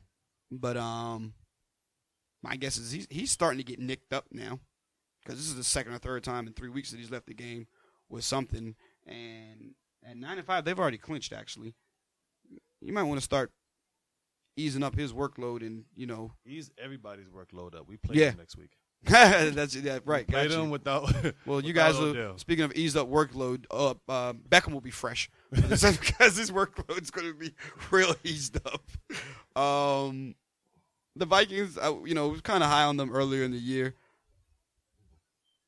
Not much to say about them. Stephon Diggs, 2 touchdowns. Good for after completely falling off the face of the earth for the better half of a month now. The Vikings, I think, they'll be at 10 wins for the season. Good season for them. Cute. I expect a first round egg. Unless they had to play one of the NFC East teams. I see a first round egg. You know what? How crazy would that be, though? Like, say the Redskins win the thing and they get a home game against the Vikings. I don't really see that as, like, Redskins got a shot to win that. Absolutely. I heard the Super Bowl talk already. I mean, I didn't hear that. No, in Sports Talk Radio, I heard I believe ridiculous fans calling in with their ridiculous scenarios. But, I mean, the thing is, then the story will be, we made it to the playoffs, and we won a game, and this one, you'll be like, dude, stop, yo. Made it to the playoffs with a losing record and got a home game and beat a team on the road that wasn't even that good. You know what I mean? Like, I can see it happen. I so can see it happen, and then they would definitely. That's what the Panthers did last year, and they built off of that. They were 7-8-1 last year. They didn't make the playoffs last year. Panthers? Yeah, Panthers didn't make the playoffs last year. Who won the NFC? Falcons. Oh, okay. All right, my bad. What was that the year before? 1 year. What was the year? Probably the year before, but last year they actually had a losing record last year. That's hence they had a winning record, but hence the reason that they have this winning streak. You can't have a winning streak if you lost. The wild cards last year. A1 can have that information for us next year. Last year? Yeah. That'll take me a while to get that. No, it's not. It's just right on there. It really is right on there in Pro Football Reference. But no, because that's why the Panthers, their winning streak. Remember, they haven't lost a game since before Cam got in that car accident. So the only way you cannot have a winning record from the season, only one person enters the season with a winning record, and that's a winning streak, and that's the Super Bowl winner, unless you didn't make the playoffs. Mm-hmm. You follow me? Mm-hmm. Right. So they definitely didn't make the playoffs. But Panthers did win the NFC South last season, 7-8-1. The who? Panthers. Last season? Mm-hmm. So then how did they have a winning streak going into the season? They couldn't have. I don't know, but they were 7-8-1 and they won the NFC. That's because I felt like I thought they was in the playoffs too. That's why they finished first in the NFC. I knew last year the NFC South was really bad. Nobody had a winning record. How can you have a winning record? They didn't win the Super Bowl. I mean, how can you have a winning streak dating back to last year? Maybe they won their last. I'll don't. Can't win your last game. Maybe home games. It is. Who they play in the first round of playoffs last year? I don't know. I'll find out. Yeah, you do that. Cardinals. In the first round? Mm-hmm. Okay. They beat the Cardinals 27-16. Then they lost to the Seahawks in the second round. Oh yeah, the Cardinals didn't have Yeah, they didn't have hurt. Yeah, what's his name? They were the playing with got hurt. The second string got hurt too, I think. Yeah. Yeah. What was the guy's name? Because we were talking about yesterday. Austin Palmer got hurt. Right, yeah, A1. You know what you're talking about, eh? They wouldn't know anything. Yeah. Yeah, you and TJ are going to be real successful. You guys, good luck to you guys. Falcons, Jaguars, again, anything anybody wants to say there? No. Okay. Real quick, back to that Bears. Jay Cutler, what's you guys? Highest paid player in football, bro. I mean, in an era to join the two conversations, okay, Jay Cutler, there's a million negative things you can say about Jay Cutler, right? Mm-hmm. To which my comment would be, Jimmy Clausen started this week. Mm-hmm. T.J. Yates started this week. Mm-hmm. A.J. McCarron started this week. So what are you going to do? Can't even pick up one of them? Like, the fact is there's not that many good quarterbacks out there. So say what you want about him. He's in the top 32 quarterbacks. Do you feel he's what percentage of the problem do you think he is? A lot. Okay. Like, he absolutely is. But, again, say when everybody says we have to get rid of, even like we'll say here, Cousins. Mm-hmm. You ask yourself, he's not a good. Is Tom Brady up for trade? Is Aaron Rodgers up for trade? Is Cam Newton up for trade? Peyton Manning? You know what I mean? Yeah, Peyton Manning, exactly. Is Cam Newton? So is Matt? You ask yourself, or in Detroit, we got to get rid of Matthew Stafford. And get who? Yeah. No, I agree 100%. Because then what you end up with is the Nick Foles for Sam Bradford trade. You know what I mean? Like, we can't win with Nick Foles. Let's get Sam Bradford. Like, oh, wow, that was setting the world on fire.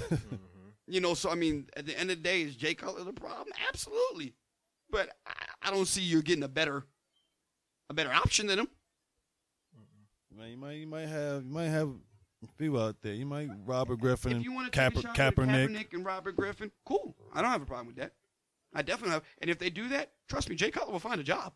No question. I mean, he's still going to start. Yeah. And, you know, so, I mean, if you, I don't have any problem with you saying I'd like to give RG3 or Kaepernick, one of these younger guys, a shot. Because at this point, you definitely know what you got with Jay Cutler. Yeah. You know, but, hey, he's going to have a job. The fact is, just not that many quarterbacks. There just really isn't. I mean, Josh McCown is a starting quarterback on opening day. He's 38 years old, and he's a backup journeyman. You know what I mean? That just is. The Texans went into training camp with a Ryan Mallett, Brian Hoyer quarterback battle. Like, that's how you start the season off. 4 injuries, you're like, one of these two guys is going to be our starting quarterback. The thing is they were really counting on Ryan Mallett because he was supposed to have so much promise.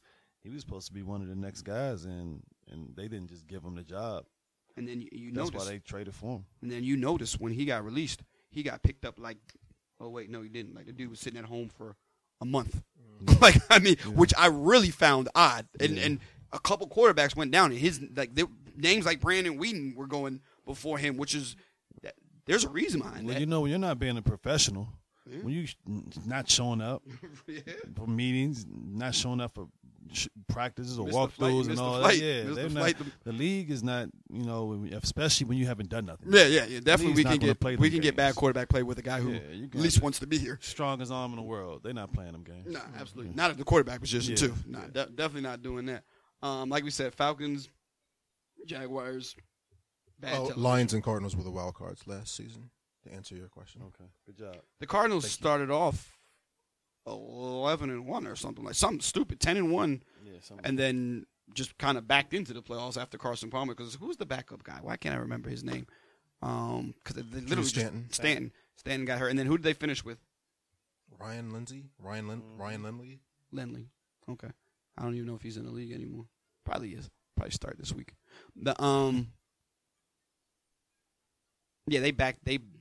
The Cardinals are just a great story, sad story about Honey Badger though, and I saw it when it happened. I knew that was the season. Right after a good play by him. In fast motion, when he was just laying there, I was like, and the ball, you know, like we always say, when a dude don't even attempt to go for the ball, you can cancel that. And then when you saw the replay and his own leg kicked his leg, I was like, that ain't look good. That ain't look good at all. And then when he tried to show him powering off, like he was trying to walk off the field, he couldn't even walk off the field. I knew that was the season right there. That's a sad story. Good kid. Great season. Yeah, absolutely. I was glad to see him. You know, they were talking about how he wasn't even going to make the NFL. And, like, you know, he had completely burned out at double entendre there. But he completely flamed out in college. And, you know, this dude who was at one point at like 3rd or 4th in the Heisman was now worried if he was even going to get drafted or even a shot to play NFL. Yeah, I'm real happy for him that he got a shot. Turned his life around, because I was saying, I'm like, is marijuana that good where guys just ruin their whole life? This kid never before you even get to the NFL, you know, and he about to not even get to the NFL off of weed, right? But then when Arizona ended up picking him up, I was like, good place. He get to be up there with Pat, and you know they can be together. 3 LSU guys on their defense, you know, and they say Pat took him in big time, and it's been really good. And that whole time when everything was over there, you could even see the little brother sort of thing. Like Patrick was the first person over there who was standing over top of him. You know, he was on it. To answer another one of your questions, the Panthers won their last 4 games of the season last year at home. Yeah. I mean, at regular season. Yeah. So they just when they say that it's regular season games that they're talking about. Yeah. Okay. Won their last 4. Texans. You said they finished with 7-9. 7-8-1. Oh, they tied the Bengals, and that won the division. 7 wins. Yep. Jesus. Falcons Jags, bad matchup. Another Matt Ryan. That's another one. I mean, what are they going to do? Same thing, and that's how you end up with these $100 million contracts, because you say, you know, Matt Ryan's up for a contract. We're going to renew him. He's not really that. Okay, well, what else are you gonna do? I mean, like you can go in the draft and not know what you're gonna get. I mean, Matt Ryan's good enough. You know what I mean? At this point, it almost becomes like you just ask yourself, can this guy beat Joe Flacco? 'Cause Joe Flacco won a Super Bowl. It's like, is he good enough to win a Super Bowl with? Can he be Brad Johnson? Can he be a guy to win us a Super Bowl? I don't think any of you say to yourself, I mean, we're not looking for the next Aaron Rodgers because Aaron Rodgers ain't for sale. So, you just ask yourself, if we put a good enough team around the guy, can he win for us? And you probably not. You want a guy to be like, can he do what Eli done? Eli's not setting the world on fire during the regular season, and he's not breaking records left, right, and center. But he's good enough to win with, and when it's time to make a play, he makes the play. Yeah, and that's all you can really. And so you ask yourself, like, could Matt Ryan turn into that? Yeah, I guess if he wants to be clutch. I think Matt Ryan makes really good throws sometimes. That's very good, DJ. He makes really good throws when I say that, it's not like dip and dunk throws like a lot of these quarterbacks. Safe throws. He makes throws down the field. Like, he can make the throws. Yeah, 3rd and 15. I'm okay with him being my quarterback. Absolutely. He can get you that. No, absolutely. So that's why you say to yourself, like, I mean, you're not guaranteed to get that. So you say, we'll stick it out with Matt Ryan. And you have a lot of other quarterbacks who won't even attempt to make the throws that he makes. And so that's why you ask yourself, you might as well stick with Matt Ryan. Yeah, right. That's why you say, I mean, I don't think anybody's going to say, wow, Matt Ryan's going to lead us to a Super Bowl. But, like you said, whatever. I'll stick with him. So he makes really good throws sometimes. He's really good sometimes. Yeah, right. Texas Colts, like I said, just that's a shame with that. That division really is the NFC East. Just a little bit. I don't know. Maybe it's because we don't live there, but I mean, just a little less spotlight on it. But this is also, with the exception of that, I feel like I said about the Giants, I feel like the Giants can actually beat. I don't think any of these teams can beat anybody. Yeah. I mean, the Texans, Colts. If Andrew Luck doesn't sound like he's anywhere close to returning, and then even if he were to return, how much confidence would you have in him? Like, none. You know what I mean? Like, he didn't look good before, and you're not going to tell me that he's going to look any better coming off a lacerated kidney, coming back before he was supposed to come back. I mean, I wouldn't want to. I wouldn't even want to be out there. I don't need to be getting hit. Yeah. The Texans just losing quarterbacks. That's all they do. Just keep dropping quarterbacks. Defense has really turned it on, though. The defense really has become what it was supposed to be. Why they ain't got a sack in the last few weeks? It's been a little quiet. 2 games, I think. Yeah. Still leads the league in sacks, I believe. Yeah, probably does. Panthers, Giants, we already talked about that. Patriots, Titans, not much to talk about there other than watching this guy run the ball I've never even heard of. Joey, I don't even want to attempt to mess up his name. But the Patriots keep rolling. Redskins, Bills. What say you, A1? The new co-host of the A1 and TJ Hour. Hey, I know Menberger play. Kirk Cousins, the last 7 weeks has been looking real good. Having said all that, I wouldn't be shocked at all if we go out here and lose one of the next 2 or lose both of them. And both of them? Yeah, I wouldn't be shocked. No, I wouldn't be surprised. It's Dallas and Philly. At Philly and at Dallas. I wouldn't be surprised if we lost both. Yeah, I wouldn't be surprised if you won both. I wouldn't either. I'm just saying they don't play well at home. We talked about that. I mean, away. On the road, yeah. Away. Yeah. I'm just saying, like, that's where I'm at with this team. Is I'm not yet convinced. I still don't think I'm not convinced they're a good team. So. Need you to be more cocky about this, A1. No, I can't. I mean, been there, done that. Yeah, definitely. done the cocky route. Definitely. So, I mean, for me, I'm just taking I'm gonna temper my expectations and just take a wait and see approach with this team. I like what we're doing right now, though. But I mean, if we go out here and get bombed by Philly on Saturday night, it wouldn't shock me at all. So I would love that. Sounds like my assessment. Do you have anything different to say than that? No, I mean, Kurt's been looking great. They're finally running Alfred Morris. He's running the ball well, like he's done his whole career. Mm-hmm. Deshaun Jackson's back, and he's been productive every game. He scored every game, and basically, I no longer want to trade Deshaun Jackson. Yeah, I'm glad. I didn't even hear you say that. That's weird. No, him, the whole Redskin nation. I didn't hear none of that. That's what? Crazy. People were trying to get him or kick him. Get him. They wanted him off the team so bad. You know, Jordan Reed looks unchuckable right now. Jordan Reed's thing was always he couldn't stay out of the concussion. Yeah. And the next time Jordan Reed gets a concussion, that might be a career. Yeah, he's had a few. You know, that's the scary part about it is that the next time because I mean he's had like 4 or 5. I don't think they just let you just keep racking them up and going back out there like that. Let's hope he stay out of that because he's looking very well. Oh yeah, he absolutely is. He absolutely is. Chiefs Ravens. Chiefs keep going. It's 2 teams just doing what they continue to do. What they're doing. Chiefs keep winning. Ravens keep losing. Mm-hmm. That's all. I mean, Jimmy Clausen. It's amazing he's in the NFL. Did you see those uniforms the Ravens had Sunday? Yeah. Who thought that up?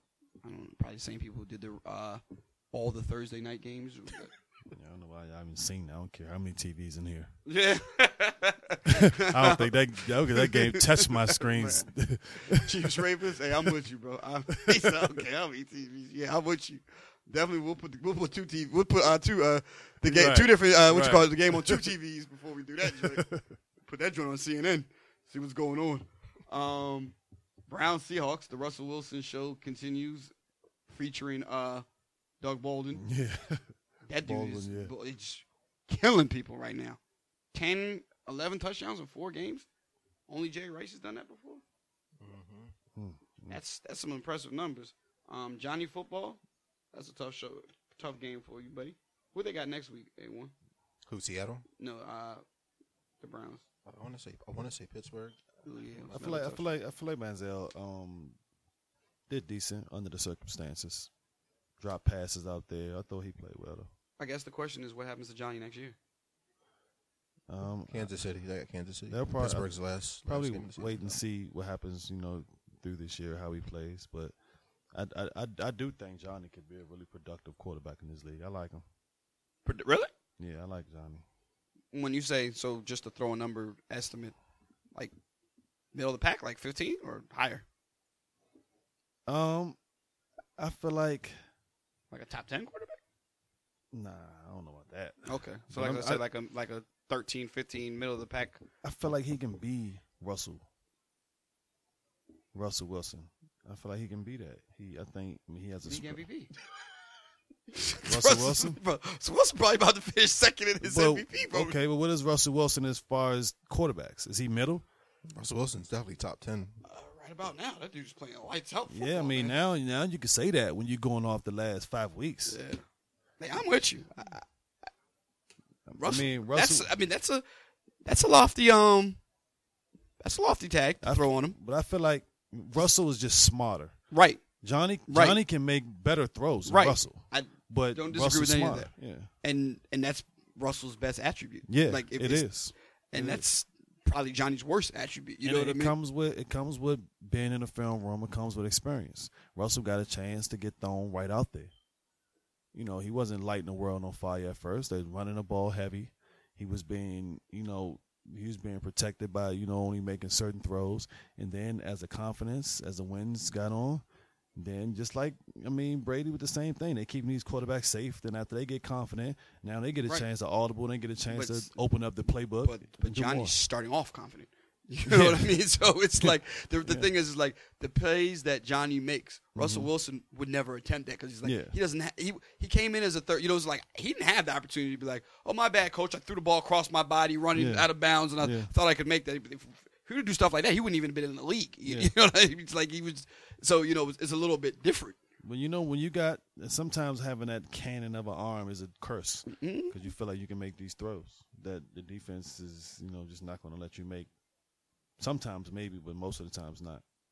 I think he's one of my more intriguing guys that I will be interested to see what he can do. I'd prefer it out of Cleveland. Well, let me ask you real quick. If they let him go, what are they going to do? Bring Josh McCown back? Yeah, they're the Browns. What are you talking about? They do what they always do. You go draft another quarterback. It'd be the third one in probably 5 years that they drafted in the first round.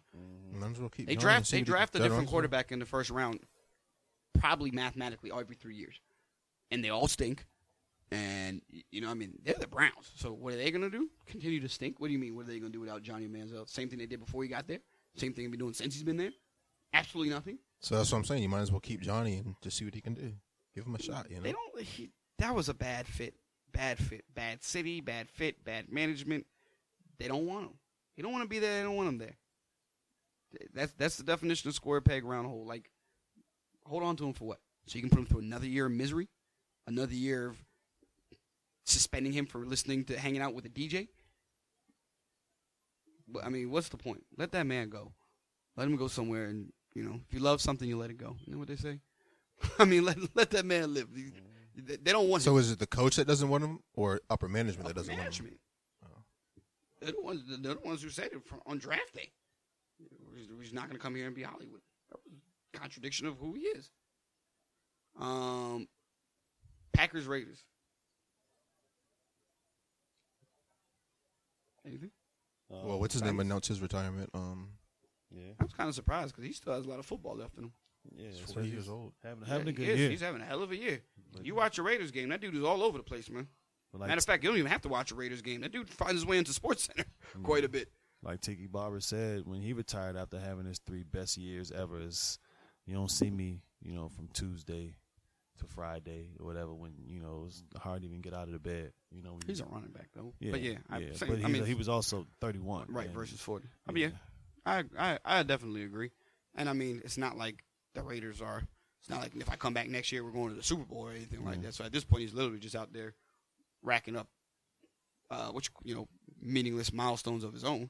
You can't really say that, though. You never know what any team could do from year to year. When you're a Raiders fan, you can. Yeah, that's true. Yeah. Absolutely. Right about that, yeah. I ain't going to the Super Bowl next year, I can tell you that. Packers still yet to impress me. Yeah, Packers. I mean, Aaron Rodgers still trying to make do with these guys who really can't get open. Amari Cooper's good. So I already took out of the game. Stuff we knew already. Yeah, I mean, 10-4 is still a very good record. I mean, 10 wins is a good season. They still they could essentially finish 12 wins. Yeah. But I don't see them, as crazy as it sounds, as the one that they'll have 10 or 12 wins, and they're the Packers, and I see them as no threat in the playoffs to win a Super Bowl. Like, I don't have them in my Super Bowl contenders. If we do a power rankings, they're not in my top 5. I can see them. I can see them beating any team.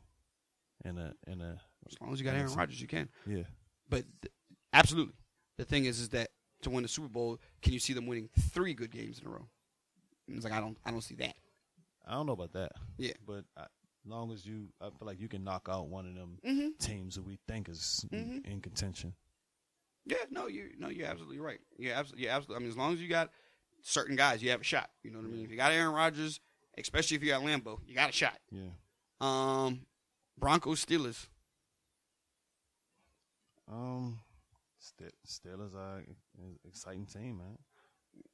Greatest show not on turf. Yeah. I mean, we talked about this. It's all the stuff they got on offense. I mean, been through the ball 55 times. Yeah, he did. Antonio Brown was 16 catches, 189 yards. Man, I mean, they're loaded over there, man. Yeah, they must see TV. Yeah, they are. Broncos, what's up? Also, the numbers. Well, he threw 3 touchdowns, under 50%, but I thought he's looking a little scared now. You got to go to Peyton, but I feel like you got to do as much as you possibly can to make sure that dude's healthy. You know what I mean? If you delay, if I'm the Broncos, I go as far as I can with Osweiler, and if I can steal 2 more weeks, I'm stealing 2 more weeks. You know what I mean? They might not make the playoffs. Yes, they're not winning. They're not winning anything with Osweiler. I can tell you that. Kansas City's 9-5. Yeah. Kansas City's right behind them. And moving.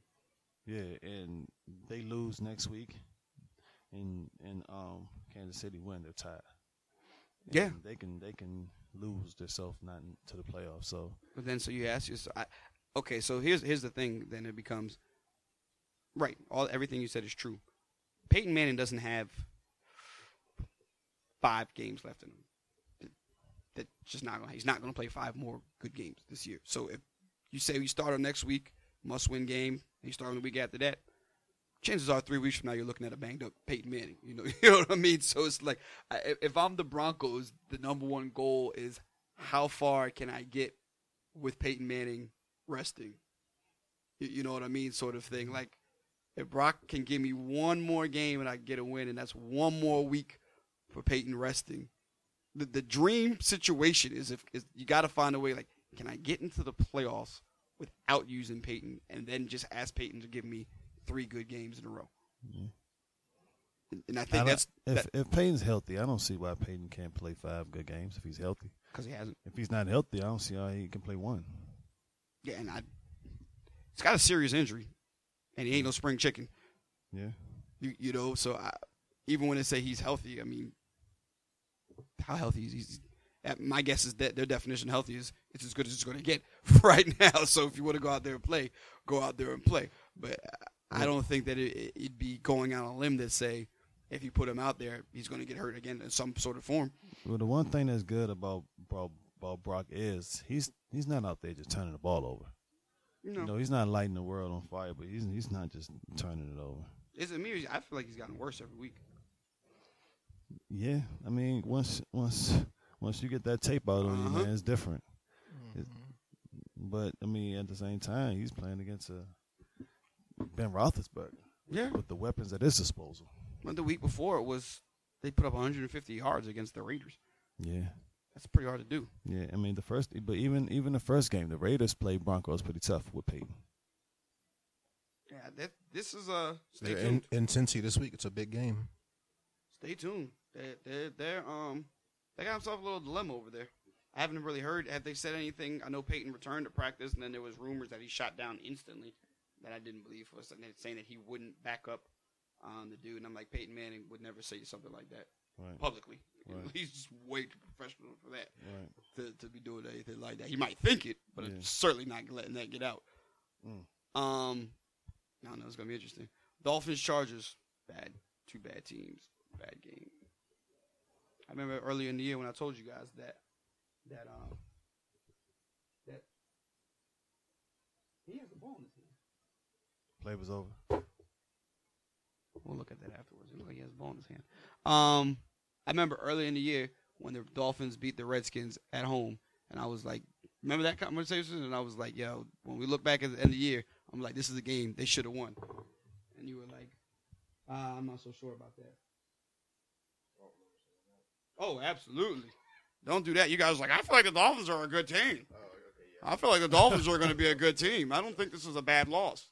That sounds familiar. Yeah. Losing to the Dolphins at home, it's not a good look. No. That's definitely not what you guys would say. Bengals, 49ers. But wait, you guys had the Dolphins as 10 wins, 9 wins, 8 wins. So everybody thought they were going to be all right. Yeah, they made some key acquisitions this summer, so I felt like they were going to be all right. They made some acquisitions. Tannehill was, I think, oversold. And again, though, he falls into that same category. Like, you know, I mean, get rid of him and get who? Like, is he the greatest thing ever? No. Do you look at him and say, oh, my God, this guy's horrible? No. His ceiling is, he can be Matt Ryan, right? You know what I mean? Like, he could be Matt Ryan when it's all said and done. He could be Matthew Stafford. You know, is he going to be Aaron Rodgers or Tom Brady? No. He just is what he is. And I feel like now there's just more guys in the quarterbacks who are just, that's what they are. They're just guys. They're just really, I think you got, 5, 6, 7 guys at the top. You got 10 guys in the middle who are just guys. And then you got just flat out bad guys. Need better quarterback play, man. Yeah, it's crazy how many starting quarterbacks aren't, that good. And then you think about it, like I say, we say Peyton Manning, Tom Brady, Drew Brees, and those is all getting up there. And it's like, if all 3 of them fall off the face of the earth, like, then what? It gets bad. You know what I mean? You'd be talking about, we have one elite quarterback. And, we'd have, you'd just like, man, this is. You got Russell, you'd have Cam. Russell, you'd have Cam, and you have Aaron Rodgers. Yeah. Then after that, you just have a bunch of guys playing quarterback. Still have Eli. Absolutely, Eli. Kirk Cousins, Eli, all good names. All very nice people. All make good throws sometimes. As DJ said, very insightful. And win Super Bowls and make good plays. 2 sometimes. Super Bowls. MVPs. It's true. Cardinals, Eagles. Cardinals just look like a much better team. They're a good team. Good team. Again, I look forward. I hope that we get to see a healthy Cardinals team play a healthy Carolina team. Lost in all this, though. We're losing Honey Badgers already. Yeah. Put them behind. Absolutely. Chris Johnson's hurt. Ellington. Ellington stays hurt. But the running back David Johnson ain't losing nothing by having him in there. Yeah, you're right. You know, imagine what Cam and Carolina would have been doing if Benjamin was there. Mm-hmm. I mean, this is a team missing its number one receiver. Right, but I'm glad. Ted Ginn. Right. That's what I'm saying, because I've been taking up a Ted Ginn for years, and everybody's been talking all this stuff about him, and he got a chance to prove this year while Benjamin's out there he really belongs in this league, and he can really be a threat. And now when Benjamin come back, now Cam knows that. Other teams know that. It'll open up for Benjamin even more. How old is Ginn? I'm not sure. Probably late 20s. Yeah, he could.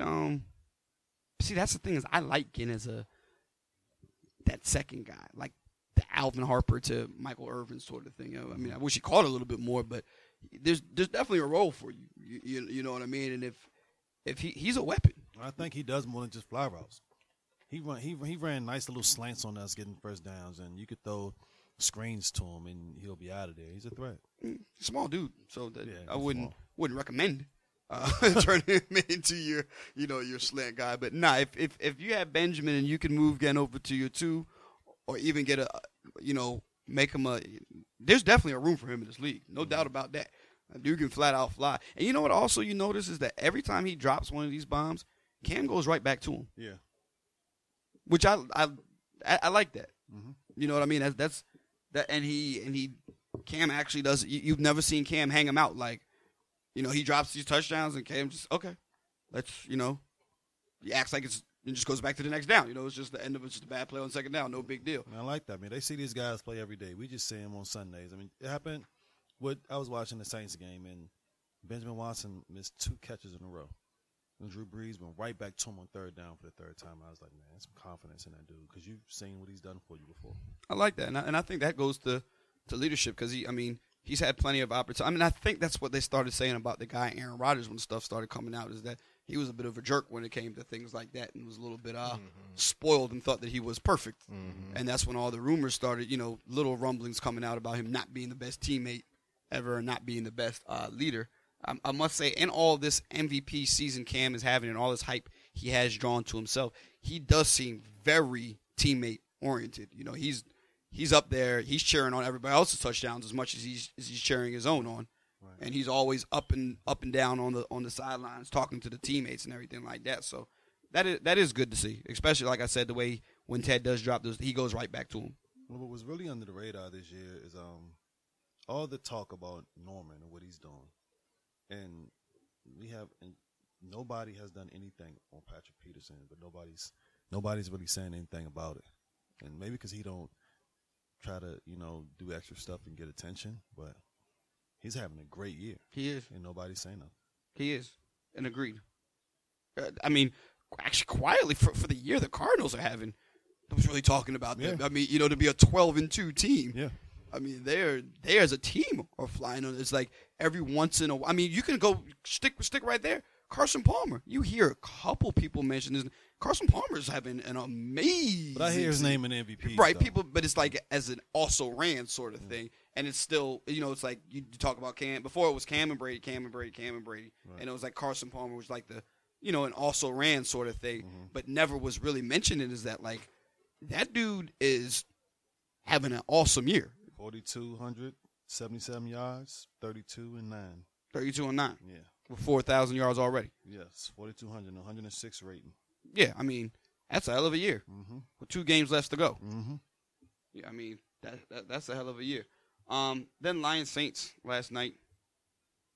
Bad. There's a lot of bad teams in the league this year, man. And they all seem to keep playing each other. And forcing us to watch. Breeze still got something. I mean, in a league that's starving for quarterbacks, Breeze ain't going anywhere anytime soon. I mean, Breeze can definitely still throw the ball. Yeah, I mean, I don't think he's the MVP Drew Brees he was 4 years ago, but he definitely, like I said, in a league with no quarterbacks, he's still a lot better than 90% of them. His numbers are real close to Carson Palmer's, actually, real close. Yeah, he's tacked on. He's had some. He threw 8 in one game, 7, 8 TDs. Yeah, that Giants game. Yeah, I think that was 7. Wasn't it 7 for Eli and 8 for? 7-6, I believe. Okay. 6-5, one of them. No, definitely more. It was like 7 and at worst 6 and 7.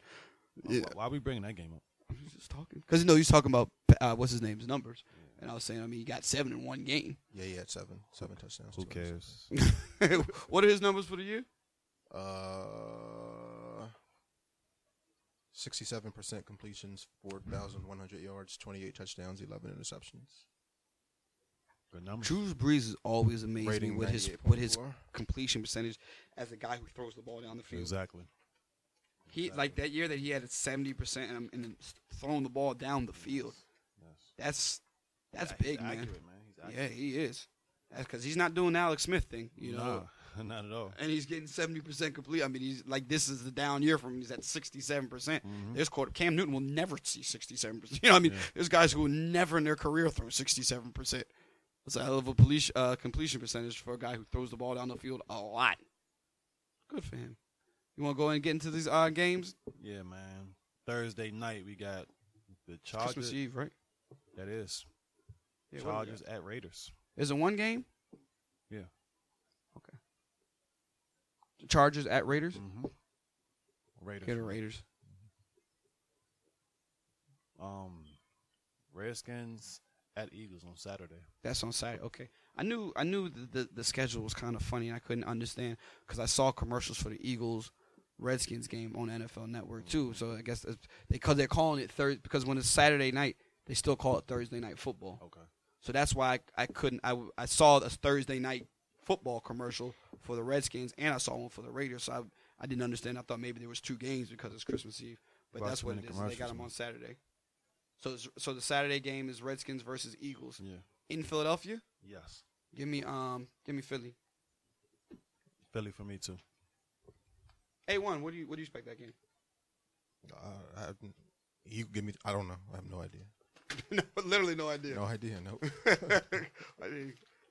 I'd be lying if I said I feel I mean, much they're 7 and confidence one 7. way They're about 7 that and either. 7. So I mean, How I can't have any confidence. How confident are you with that pick, DJ? I'm not really confident in that pick. I mean, I just need the Eagles to win. One. And they're at home. Redskins have been different away. Mm-hmm. Eagles show up, then they don't. Show up, then they don't. They didn't last They're all week. over the place. So hopefully they do this week. If I was betting money, I'd bet on the Eagles. How much of that is just because the Redskins are on the road? Yeah, Large percentage. Yeah. But I mean, I trust Cousins and Deshaun Jackson and Reed over. Sean Jackson going home. He's done really good when he goes back there too. Yeah, and I trust them more than I trust Whatever the hell the Phillies are throwing out there right now. Yeah, Stafford and the rest of them guys. Yeah. But hey, Yeah, Marco, boy, they just dropped the ball on that one. right. What's going to happen with that? I don't see him coming back next year. That's crazy. I don't see him coming back. He come back for what? Well, he has no choice unless they cut him. First of all, why would you bring him back? His cap number next year is probably going to be something ridiculous. Yeah. And he's your fourth-string running back? Yeah. Like, I mean, I'd imagine he might be the highest-paid person on the team. You know what I'm saying? And he's your fourth-string running back. I can't see that they'd be coming back. I don't imagine him coming back. He'd have a job. Oh, yeah. He needs to go back. He needs to go right back. Needs to be a do-over. My bad. Kiss and make up and just go right back. And Cowboys next year put the reset button. Hey. And day one and start with Tony Romo, Run Des through the Bryant, division. and DeMarco We'll Murray. take him. He can run through the division. Yeah. We'll gladly take him. Absolutely. I wouldn't be. Yeah. Nah, you never know. When Gruden might not play him. Alfred Morris, they play all year. Man, so we'll gladly take him. I'm with you, bro. Next game, 49ers at Lions. See what I mean? There's a lot of bad teams, and they keep playing each other, man. Yeah. When it's a lot of bad teams, they're going to have to play each other They at keep some playing point. each other, man. I'm going to take steal a line out of you. Ain't enough televisions in this here basement, buddy. Can't get no run in here, buddy. Not at all. Not even Buffalo Wild Wings put that one on. Give me where are they at? They're at Detroit. Give me Detroit. Yeah. Detroit also. Steelers at Ravens. Steelers. I mean, this is the one. It's the rivalry. They Big should game. chance to go out on a limb. What's my house? It's my chance to continue winning. You're a Ravens house. God, I'm not a Ravens fan. Just live in a Ravens house. I'm not a Ravens fan. Steelers here too. You think he's gonna bait me? I'm just saying when I was up like that, I was taking you know what I mean, games. So you're like giving that. me your keys to being 4 games? Thanks. Cowboys at Bills. Bills have turned into a big disappointment. Yeah. That being said, Cowboys again. Didn't their coach last season just he just didn't want to come back or something? He basically said I don't want to coach the Bills anymore. Yes. That would be correct. It's crazy. Give me the Bills though. He quit assuming, and then he didn't even get any other job offers. And I don't think he cared. He's like, I don't want to coach the Bills anymore. That is actually I forgot all about that. Yes, he did. Who you got? I got the Bills. Bears at Bucks. Oh, we played Teach this week. I'll take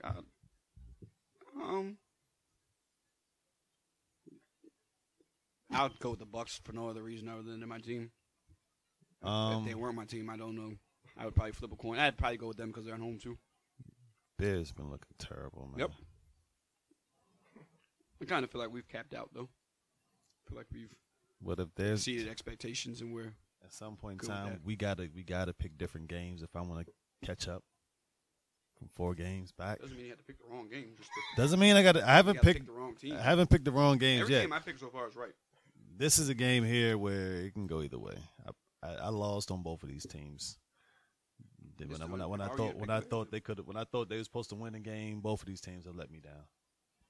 So give me the Bears. I would probably say my winning percentage with the Bucks is pretty bad this year. In terms of the games that I said they were going to lose, they won. The games I thought they were pick the Bears and let me pick the Bucks. I'm not picking another bad team to beat my team. He said you pick the Bears. The Bucks. Nah. Panthers at Falcons. In that dome. It's got to be the one because it ain't going to be the Bucks, that's for sure. Get ugly in that dome. They just beat the brakes off of them people. Absolutely. I mean, they just finished beating them boys. Ain't going to happen again. Again, I say it every week. I mean, I don't know if you're ready to admit that they're going to be 16-0. I still ain't really going for that, but Falcons are bad. They're 14-0 going against the Falcons. Bro, I feel you, man. I feel you. I feel you. I feel you. Give me the Panthers still. Even though Cam was a little banged up last week, we hit him right under his. He got hit. He did get hit. That's a big boy. I don't know, John. I think Jonathan Store's probably chilling until the into the playoffs. That too. How do you guys feel about the whole going for 16-0 versus not? What do you mean? Like resting the players and stuff like that. Nah, they gonna go. I think they would want to go for it. And what happens when Cam twists that good ankle and that's what happens. That's what happens when you try and chase history. Give me the Panthers. If the Bucks had a chance to go 16-0, you wouldn't want them to. I'm a fan. Yeah. You mean from a coaching standpoint? Yeah. That's tough. I mean, especially when you have somebody like Cam, somebody who's like that. That's all or nothing. Like you lose Cam, then you cancel that. You know, it's not like some of these other teams. Like, well, you know, the backup guy can come in there and game manage. Nah, and I'm not so sure they can afford to lose. Can't afford to lose Norman. Can't afford to lose Olsen. Can't afford to lose Stewart, Kuechly. I get some key pieces on there that I would not want to lose. So you sticking with that pick? Absolutely. Oh. But I tell you what, I am leaving you the Falcons. You can pick them. Nah, I picked the Panthers. Can't afford to lose again either. I'm gonna give you some insight. Matt Ryan makes some really good throws sometimes. Hey, man, don't we all know that? Colts at Dolphins. Goodness gracious. It's a bad week in football. That's okay. This might be a chance. Here's your chance right there. Either way, I'll tell you. Take I was about to tell you, you can go first. I'll go the opposite of you, buddy. That's what I said. You tell me which team you want. I'll let you pick for me.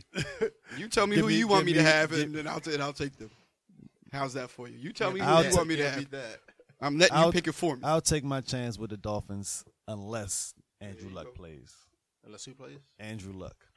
Even if Andrew Luck, I can't see how Andrew Luck could be productive. All right. After not playing for against the Dolphins, he'll be. with a lacerated kidney. So you said you're picking who? Dolphins. I don't even know if the Colts are starting. But where is the game? In Miami? Hasselbeck's still playing, right? He's beyond banged up. Yeah. He's another one talking about that concussion protocol when he got hit. Yeah. I was like, so y'all just going to throw him right back out there? Yeah. This dude's 40. He's a backup quarterback. He's not supposed to be playing 10 games.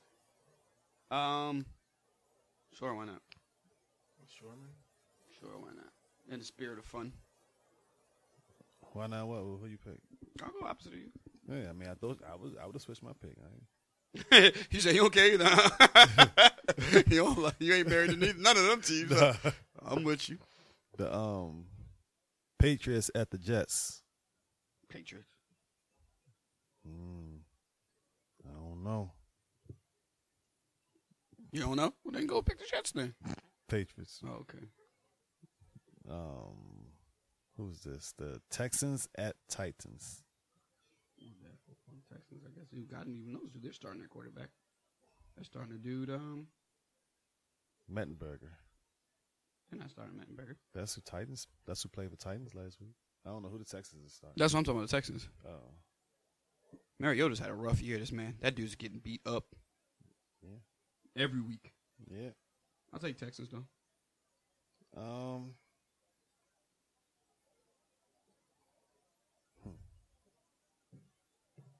Yeah, Texans.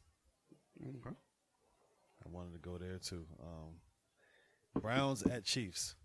Chiefs definitely. Yeah, I mean, I want Chiefs. And they're in Kansas City? Yeah. Oh, yeah. That's going to put them at, 9 wins in a row? Something like that. Yeah. That's a lot of wins in a row, bro. Jaguars at Saints. Give me the Saints. Saints. Packers at Cardinals. Cardinals.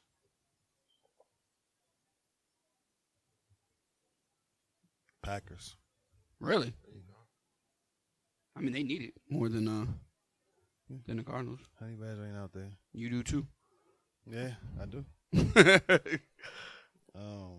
Rams at Seahawks. Seahawks. Giants at Vikings. That's probably the most meaningful game, I'd say, of the week. For us, not for them. In terms of both teams, well, Minnesota's already clinched. But if Beckham appealed, I don't know what's going to happen. That's what I'm saying. But if Beckham doesn't play, I really don't like your chances. Yeah. I'm not saying I'm loving your chances with him, yeah, but I really don't like him without him. I've seen Eli do better things. I'll get up with y'all. Why would you do that? Because that's what the Giants do. When the chips are down, I'll put my money down on the Giants and Eli and Coughlin. Like you said, and that for no explanation for why that they do it. I got more faith in them than I do the Vikings. Yeah, Eli Manning has shown me he's capable of winning bigger things than Teddy Bridgewater has. That's for sure. Yeah. And if AP doesn't play, yeah, I'll take the Giants too. I'll take the Giants, but if I'll go out on a limb. If ODB doesn't play, that hurts. Definitely hurts, but I'm not in love with your weapons outside of him. Yeah, I don't give him much of a chance, but Ruben Randall's been catching touchdowns. Mm-hmm. That is weekly. The Bengals at Broncos. Now there's a real game for you. Broncos. I'll go Bengals then. Yeah. It's at Denver too. Yeah. Interesting to see what the boy can do, AJ. Yeah, 2 backup quarterbacks. Yeah. Yeah. Brock has gotten worse to me every week. Yeah. You got Bengals, you said? No, Broncos. I'll take the Bengals. See? What you looking at? You might got to go back and listen to all the tapes to make sure all the games are right. Because I've been a few weeks, I've been like, I'm this many games back? I don't know. There you go. That's it. That was all. That was a Monday night game? Yeah. It's a good Monday night game. Yeah, it is. So I feel like it's the first time they got that right in a while. It's been about 3 or 4 weeks since we had I feel like two Titans going at it on Monday Night Football. Yeah, I ain't even pay attention much to the game. I was mad they had the game on one of them TVs last night. I'm like, all these basketball games on. Yeah, that was definitely a. It's been a lot of bad Monday night games this year so far. Anything anybody wants to say out here? Thank you. Merry Christmas to everybody listening. And if you celebrate something else, Happy Hanukkah or whatever else may be. Let me ask DJ real quick. Have you heard about this situation in Chicago with the Bulls? No. Jimmy Butler said that That Derrick Rose is holding his socks. No, we're talking about the coach. What's his name? Hoiberg? I heard a little bit of Jimmy Butler kind of. I saw the sound I was didn't hear what he announced. said before. Basically said that he doesn't coach hard enough. Basically, he's too soft on the players, basically. Yeah. And, That's coming after coaching from what's his name though? What's his name ran him into the ground. Yeah, Thibodeau. Yeah. So I'm just wondering what your perspective is on coaching styles. Do you have a preference, or does that really matter? I've had in my senior high school and in college, I've had some tough coaches who get in your face, cuss you out, run you to the ground, and all of that, and it was fine with me. But I didn't feel like I necessarily needed it. And for Jimmy, he hasn't been in the league that long. And for him to be talking like that, like Hoiberg has been a player in the league for a while. He's been on sidelines. Hoiberg, he's been in way more locker rooms than Jimmy Butler has, and he knows if he's not that type of guy, he shouldn't have to get in your face and yell and fine you or suspend you for you to go out there and do your job. And I never need it. If you tell me to do this, I'm going to do that. You don't got to yell it or cuss it. But aren't you so when you're on his team and he says it, aren't you like, first of all, you speak for yourself. You know what I'm saying? Like, were you asking for coach to be meaner and tougher on us? Like, I'm baffled by, like, who asking for more? Why? See, the thing is, like I say, and Jimmy's hasn't been in the league that long, one good year. And he's a good player. He's gotten a lot better. I'm proud of Jimmy. But if he's the leader of the team, if he's trying to be the leader of the team, you get on them guys and tell them to do that. That's what you have, leaders on your team for, veterans usually, who going to get in them guys' faces and make them do that. The coach personality ain't got to be that. As long as he knows what he's doing and he got y'all prepared for these games and y'all know what game plan y'all have going into these games. I wonder what his motive behind that would be. You know what I mean? To say that. And maybe, like you said, maybe a guy like Hoiberg who has been around in all these locker rooms, do you ever think that maybe he knew that the old regime beat you guys to death, and so his thought process was, I'm going to ease up on these guys, give them a little bit of a break.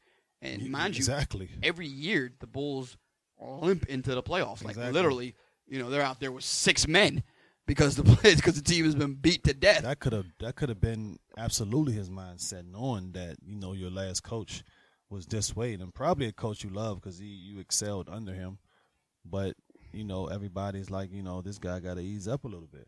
I mean, at the end of the year, last year it was Gasol wasn't healthy, Noah wasn't healthy, Rose is never healthy, and the whole team is held together by chewing gum and masking tape. You know what I mean? So it's like maybe if we eased up a little bit on all these dudes' minutes and weren't beating them to death in practice and stuff like that, maybe we could be healthy come playoff time. Yeah, I agree. I mean, to answer your question, I think I already did, but it necessarily doesn't matter. Doesn't seem necessary for him to say that. You have a job to do. You know what you got to do. You don't need nobody, cussing you out for you to do it. I definitely agree that you have a job to do. Well, in the NFL, they always talk about, like, you have a player's coach, like Rex Ryan versus, like, a Bill Belichick, who's just, like, he has his style. So, I mean, maybe there's a little something to it, maybe. Or maybe just Belichick's just way But here's the thing is that I think that you're right when you say player coach. But I think a player coach, he doesn't care any less than a non-player coach. Yeah. He doesn't expect any less out of you. He might not just feel like he needs to be a jerk about it. Right. You know what I mean? And stuff like that. And the perception is, like Lamont always tells me, there's a perception about Belichick and that he is a player's coach. He doesn't bother. He expects you to do your job, period. Right. Well, and if Jimmy you don't Butler, do your job, you're going to be gone. What he specifically said was that he needs to hold players more accountable. That means he's speaking in code. Somebody did something that he felt like a teammate did something, they got away with it. Right. And like DJ said, you hold them accountable for it. You know what I mean? If you want to be the leader of the team, you do it. I don't know, he might be speaking about Derrick Rose and that he feels like Derrick Rose, whatever the case may be. Hilberberg might have inherited Derrick Rose. It's not really, what do you want me to do? The guy's owed $1 gazillion. He's from Chicago. Like, what am I going to bench him? Right. Bring him off the bench? That's not going to happen. It's the face of the franchise. So, I mean, if you don't like something, Jimmy, control yourself and worry about yourself. That would be my thing. I agree with you. You are a good player, and, you're coming along nicely, and you might wish there were other things, but, I mean, easy, young fella. Easy before you start critiquing coaches. You know what I mean? Players critiquing coaches in the NBA. Easy, young fella. Some stuff is just, I don't know why people go to the media with. He's just frustrated because they had just got blown out by the Knicks by like 16 points. He was frustrated. So but reporters in your face asking you questions. But the thing is, the reason they lost isn't because somebody wasn't held accountable. It wasn't because of the lack of sprints ran in practice. You know what I mean? Like, and you're gonna lose games. This just in, you lose games in the NBA. But I think they brought Hoiberg in there to push them over the. I think they thought they were underachieving, and they're not really playing that well right now. Yeah. Derrick Rose is. I mean, even if there's truth to it, don't say it. Mm-hmm. I agree with that 100%.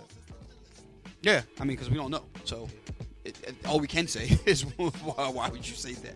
Definitely, even if there's truth to it, But take it a step further, there probably is truth to it. I mean, it came from somewhere. Yeah, it's probably 100% true. I mean, it came from somewhere. I doubt he's there, so I'm sure he didn't make it up. Y'all have a meeting with amongst your team about that kind of stuff. I agree. All right. Merry Christmas to all our listeners. Thank you, everybody, for listening all year long. It's been our pleasure to provide the podcast for you. Make sure in 2016 you guys listen out for A1 and TJ's show on another podcast. Me and DJ will be here doing our thing. You guys, I don't know what you guys will be doing. We got to do a end of the year award show. Yeah, at the end of the year. No, like sporting events of the year, players of the year, stuff that graduate throughout the year. I agree. That would require preparation on my counterparts. They don't do preparation. All freestyle, baby. Yeah, I don't know. I guess so. Everything's upstairs. We know it. We don't prepare for it. Freestyle. That's what makes the great MCs like you. that's what it is. But no, it's funny. I was thinking about what she do for the end of the year, and I feel like the awards thing though is like, by the time we do it, it's not gonna be saying anything different. Like, athlete of the year is it's like Steph Curry versus Owens, and it's just like, we gotta come up with something to make ours a little bit different. We will. Let me know once we hear. I don't do no writs. All right. Thank you, everybody, for tuning in. Happy holidays. See you next week.